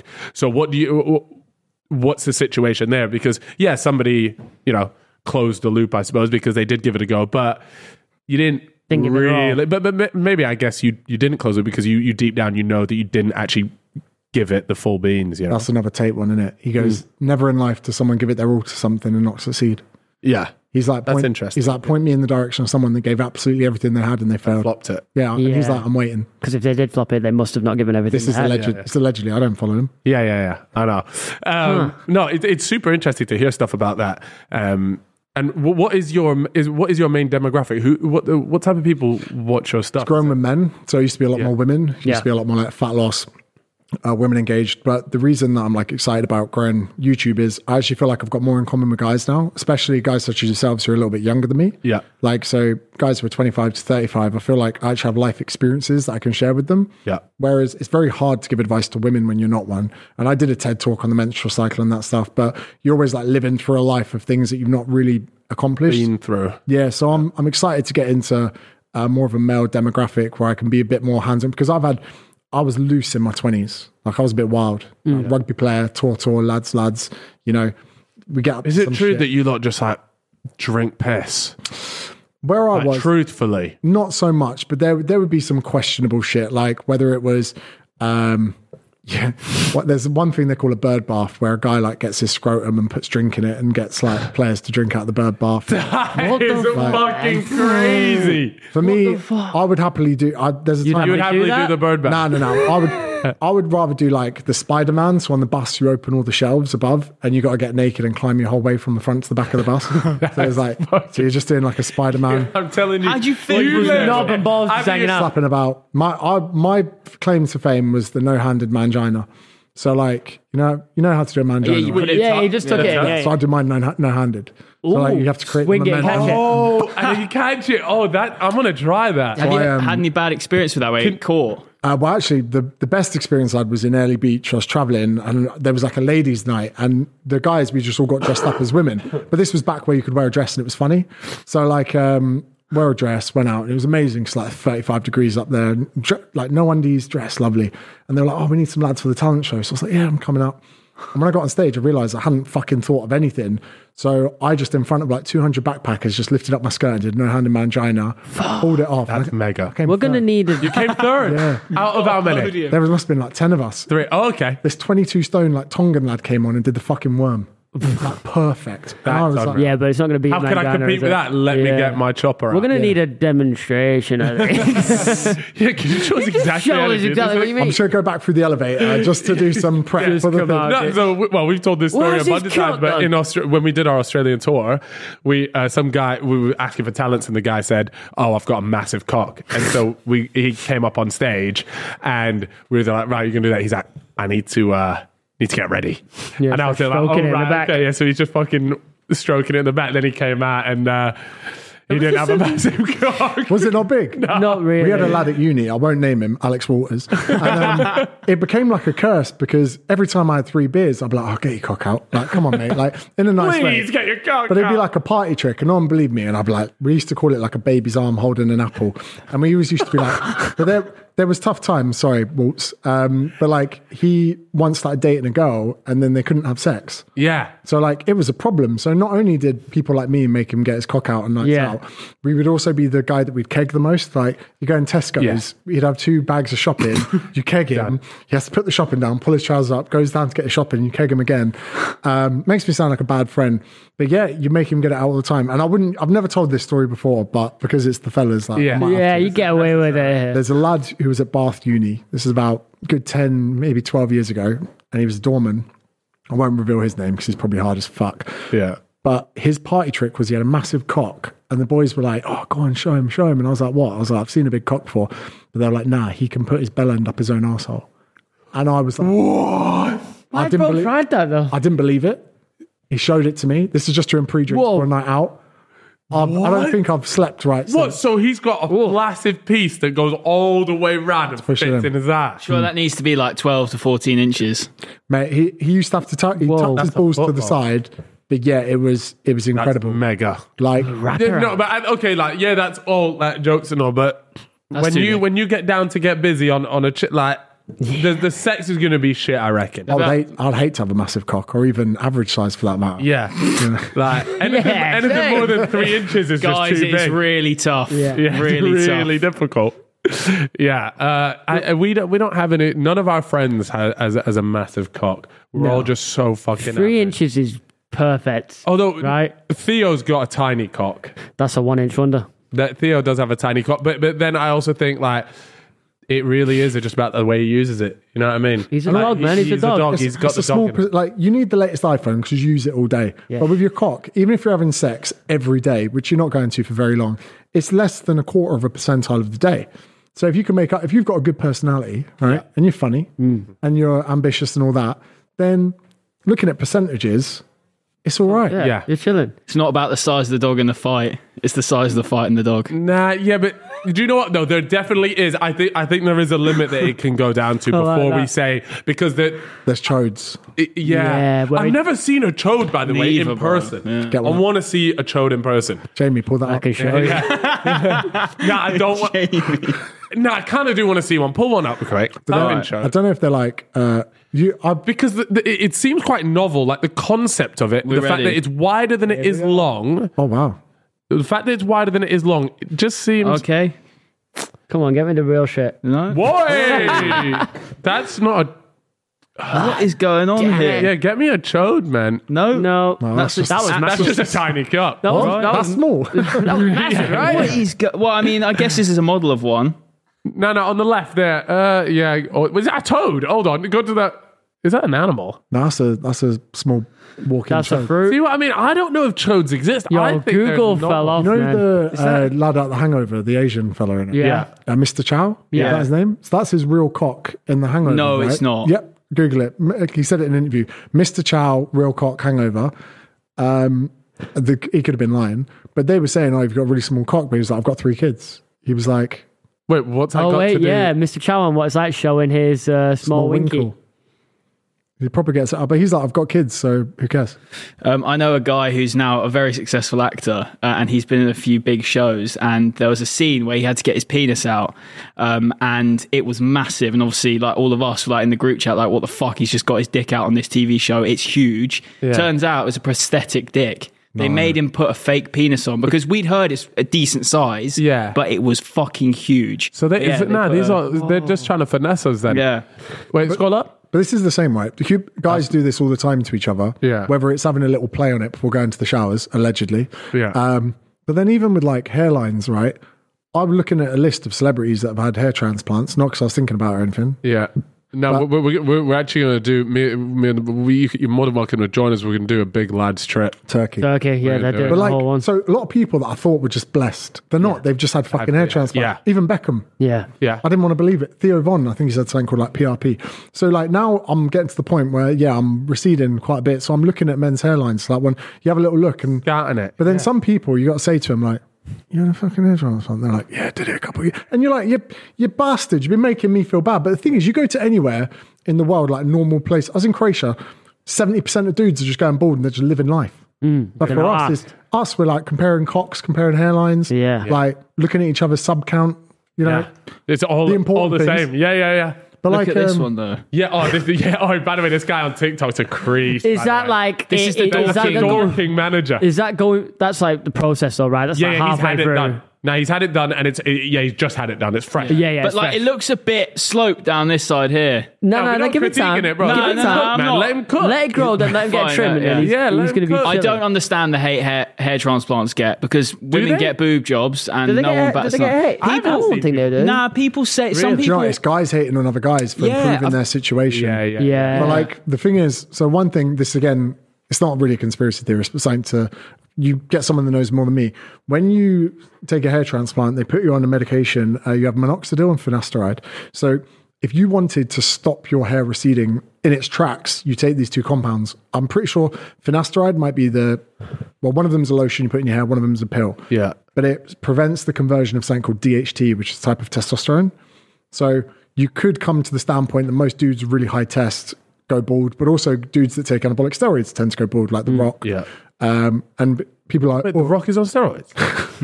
allegedly. No. I'm The Rock's biggest hater, by the way, so we're good. Yeah, so like there's this like up. link between it, but this finasteride minoxidil treatment can lower your testosterone a bit. But Right. I've got it on the scoop. I said to my mate, he's quite young, like you boys, he's like 28. I said, did it affect your sex drive? And he said he's gone from 4 wanks a day to 3. So he's still he's good to go. How's he managed it then? How's Liver King managed it? Yeah, man, this guy. Oh, now when this came out, he was there like, sorry guys, I'm on steroids. Everyone was there like, damn it. You know, he's back on. He's back on. Yeah, so he openly came out going, I proved to my sons that I'm a primal. I'm going back on it. And he said again, TRT, I'm like, bro, you're far from TRT. You're a sub 50 years old heart attack. Yeah. Like, he is revving that engine pretty. He's tuning that motherfucker all the way. What? So wait, he came out doing that whole thing saying, look, I'm going clean, all that stuff.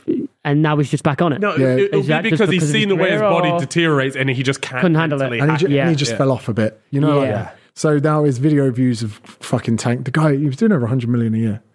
What in views? No, in dollars. Yeah. From his supplements. Yeah. Convincing people that need a liver. What's it called? But so this again would be a con because you would have bought all the liver supplements in the world. Yeah, and it was just, and then you would have been like, he's not like that because of that. It's because of the steroids. Yeah. Shit like that is fucking crazy. Liver King was one of the greatest finesses of our time, man. Yeah. But it was only a finesse. I'm sorry. I'll be honest with you. If you did buy his shit and you couldn't see that he was juiced to the fucking gills, then you got bigger problems than getting fit. Them fucking carnivore diet people on TikTok piss me off so much. But you know what?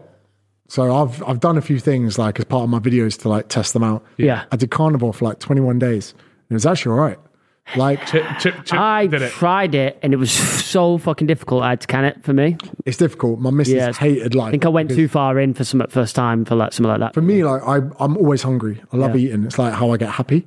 So then I became like 3 days in, I became like slightly indifferent to food. I was like, meh, when it's just steak and eggs and whatever, you're like, you're not really bothered. Like mincemeat and shit and stuff like that. Like I'd have like 6 eggs for breakfast, and then you get pretty bored of food because your options are limited. But then my energy for training was actually all right. I lost loads of fat. I lost like 4 kilograms in 20 days. Wow. And then in the end, I got COVID and I was like, fuck this. And I bowl of cereal. And then I've ruined my YouTube video.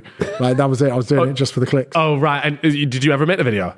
No. I was like, think you'd ever give it another go? Yeah, I'm probably going to give it another. I've got pretty fat on this trip. How long do you have to, like, how long are you thinking? Like, month? Just 30 days, yeah. I'm back in Australia for a month. So I'm actually going to record maybe 5 or 6 videos concurrently. Yeah. Like, little things like I did 100 press ups a day for 30 days. I went carnivore for 30 days. And then I can try and put like little education pieces in the middle of it. Definitely. Like, so yeah, I'm just going to do random shit. I sat in a squat 5 minutes every day for 30 days. Like things that people, if I can create an itch that they're going to scratch, you can tell I'm fucking on this now. Yeah. No, I'd I've got to catch up. You boys are 5 years younger with 5 times the fucking sub count. Yeah, we've been doing this shit way too long now. Do you ever get tired? Do you ever get like burnt out to the point that you're like, fuck this? All the time? Switch it up though. All the time, yeah. It's so normal. But that's one of the biggest things that it was actually. I went for dinner with my mum last night, and she asked me like the exact same question. She was like, "Do you not ever just get burnt out?" And I was like, "When you were going for 10 years, right? The biggest fear when like I guess I first burnt out was like, oh my god, everything's going to fall apart, and it just never does because you come back. You know, you could take. I took 6 months off. I just didn't post, and then I came back, and like I completely changed the way my content was, but I still knew how to make a good video. At the time, it was considered a good video. Looking back, I'm like, well, but at the time, so that's the biggest thing is like, yes, you will get burnt out. Anybody that says they don't get burnt out, liar. It's just cap. Like you do get burnt out. It's just about understanding that it's not the end of the world. Do what you need to do, and then come back, fresh mind, and then just when you've got no good ideas, it's depression. Yeah. Like, go through it all the time. And people out there are like, how can you say that? Because you know. My dad just died. You're like, whoa, but I'm still entitled to feel shit. Yeah, you know, yeah. Just because no one's died in my life, let me feel shit. And you're in there in your nice house and everything else, but you're like, you feel like your worth as a creator is diminished. And the more you try and force it, you're just stumbling around the house, kicking things like, and then when the idea comes, like you say, you know, you said you have to go all in. I made up so many excuses why I wasn't posted on YouTube. Oh yeah, I'm a Facebook guy or I'm an Insta guy. But I just wasn't willing to do the work. But when you get into it and you start really becoming obsessed with it, it takes up your whole life. Yeah. And then just everything about it, then the audio is not good enough in a clip. And it's your day's fucked. You're like, I can't believe we fucked that clip. Yeah. No, but I think from there, it then does turn into a business, and it's all about building the right team to ensure that when you do go through these burnouts, a lot of that weight on your shoulders is actually spread out across 3 or 4 people. Yeah. Do you ever go back and look at your old stuff? Old stuff? I did. Not really. Both of you. No, I find it inspiring to go back and, you know, you have the popular tab, then you go oldest. Like, I like to see where people began. Yeah. Like, Chip, your ideas are sick. Yeah. I will go back and watch all videos and see like the go-kart videos. I watched the first year's one, then I watched the second year's one. I'm like, this is a year gap, and the level of his production is insanely different. Like, so much better. But I'm proud of where I come from, and the first video is still sick to me. But that's how you grow and get better. Like, I know the third year one it'll blow. There'll be no better video in the year, in my opinion. I'll sometimes go through unlisting them because I'm ashamed of where I was like a year ago. I've done that a few times, to be fair. Yeah, and I feel like you shouldn't though. Yeah, there's both sides of it, but then I watch it and I'm like, you're an embarrassment. Yeah, you started a video without a hook, you piece of shit. Oh man, that's the least of my fucking problems. Like, yeah, it's a weird one. It's like. But I also don't like the idea of like, okay, so you get like the hook part, and there's a big psychology to making a YouTube video now. But at the same time, I'm there like, fuck, if everyone just follows the same formula, we end up with just like the same type of video all the time. And so I look back, like, I mean, the most standout thing for me is when I look back and they're like, the title and the thumbnail here is like, I'll put vlog day 3. Like, that was a title. But back then, that was just what it was. Like, there was no concept of having a good title and thumbnail. And then now it's all about, okay, you have to have a hook. And so sometimes, you know, I'll think, okay, we'll have a hook in this one. And then there'll be other videos where I'm like, it just doesn't suit it. Like, I don't care that it needs it. It ruins the vibe of the video. If this is supposed to feel like a personal video or like from my 75 hard thing, I don't know if I'm going to start it with a hook. I want people to click it and then just be like, let's just fucking find out. YouTube's so focused on that nowadays as well. Like, if you actually started a video without a hook, it would probably stand out a little bit more than the ones with. They're like, well, this is weird. Yeah, like if Mr. Beast made a video now and it didn't start with like, today we're doing this with this golden boat, and he did something different, people would be like, whoa, but I'm gonna see what's going on here. It's so different. It's nice when you create a video where you just create it for the fun of it and you go, I don't give a fuck if this bangs. Like, I've had so much fun in the creation. If 10 people watch it, it's worth. I think that was you in the first go-kart. We weren't going to upload that. We were doing it for fun. It was a 24-hour go-kart race, and the idea was go-kart doesn't do well on YouTube. It doesn't, by the way. But we'll film it. And I loved doing go-karting just as a hobby, and I was like, look, we'll film it. We'll just see how the day ends up. We finished it all, and everyone enjoyed it so much. We were like, we know that content is going to be good, so we sent it away. Editor was like, let's please make this. I was like, we'll make it. Let's see how the video is. And it fucking banged. Yeah. Because we all enjoyed it so much. You can see when you watch the video, these guys having the best time. It doesn't follow like the standard YouTube rules. No. And the moment that people see it, and we've even noticed it with like when we're doing our fellas videos and we travel to like Amsterdam or we go to wherever, it doesn't follow conventional. It's not like a good holiday versus bad holiday. Yeah. Like the stuff that should no bang. Story beats. We literally call it. What do we call that Amsterdam one? Fellas get drunk in Amsterdam with for 24 hours, something like that. And people, the videos do so well because they're watching it and they're like, these guys are just having a sick time. Yeah. There's no challenge. It's very to the relatable. video. Like just lads getting pissed. Like, I wish I was in this friend group. I wish I was with these boys. But I'm here watching on YouTube. It's close enough. Yeah. That's so relatability, and again, that's what you were talking about. Saying that I think relatability, for me at least, has got to be up there in terms of value. And have you found, like, imagine if someone was to see Chris Hemsworth in like a pub, they'd be like, oh my God, there's Chris Hemsworth. Whereas you boys, they're like, lads, how's it going? And then they're like, oh shit, sorry, I've never met you before. They're like, well, some never get to that. We've never met you before, and it can be really like off-putting and really like. You're there with like food in your mouth, like. And it's just like they actually like they know you for 10 years. Yeah, they listen to the podcast. You're like, do I introduce myself? Yeah, hi. They come over, calling you all your nicknames and shit. It's like, damn, like I never met him, but it feels like he's known me forever.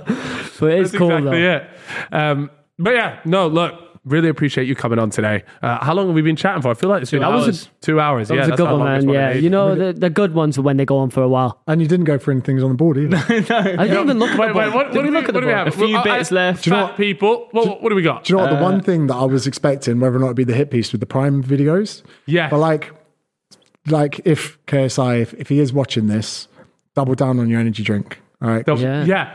So this is what I said. I love. I don't mind the Prime hydration. It's a bit too sweet for me. I told him this, but I feel like in America they love like that sweet flavor. But the energy drink is actually cold. Oh, it slaps. I love. Gets me pinging around the room as well, man. Without slandering it, the hydration one's just a bit poo because it's not a hydration beverage. They got their electrolytes the wrong way around. But I don't understand, if you're working with two of the biggest creators in the world, you wouldn't have someone in there that understands how a hydration beverage works. But I know it's your boys, so that's it. I watched a video on it. I'm sure he's probably seen it as well.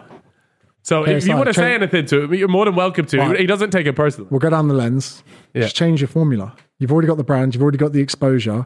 Change your sodium and potassium levels around. Dial down the sweetness a bit for the UK market. Make it less about Coke. Watch the video that Derek made. tell Logan off for calling him a virgin because Right. do you see this? No. What So, happened? do you know More Plates, More Dates, Derek? I've heard of him. No, but I He's haven't like the watched it yet. fucking smartest guy on YouTube, right? That any breakdown surrounding like any compound, any steroid, liver king's dose, whatever.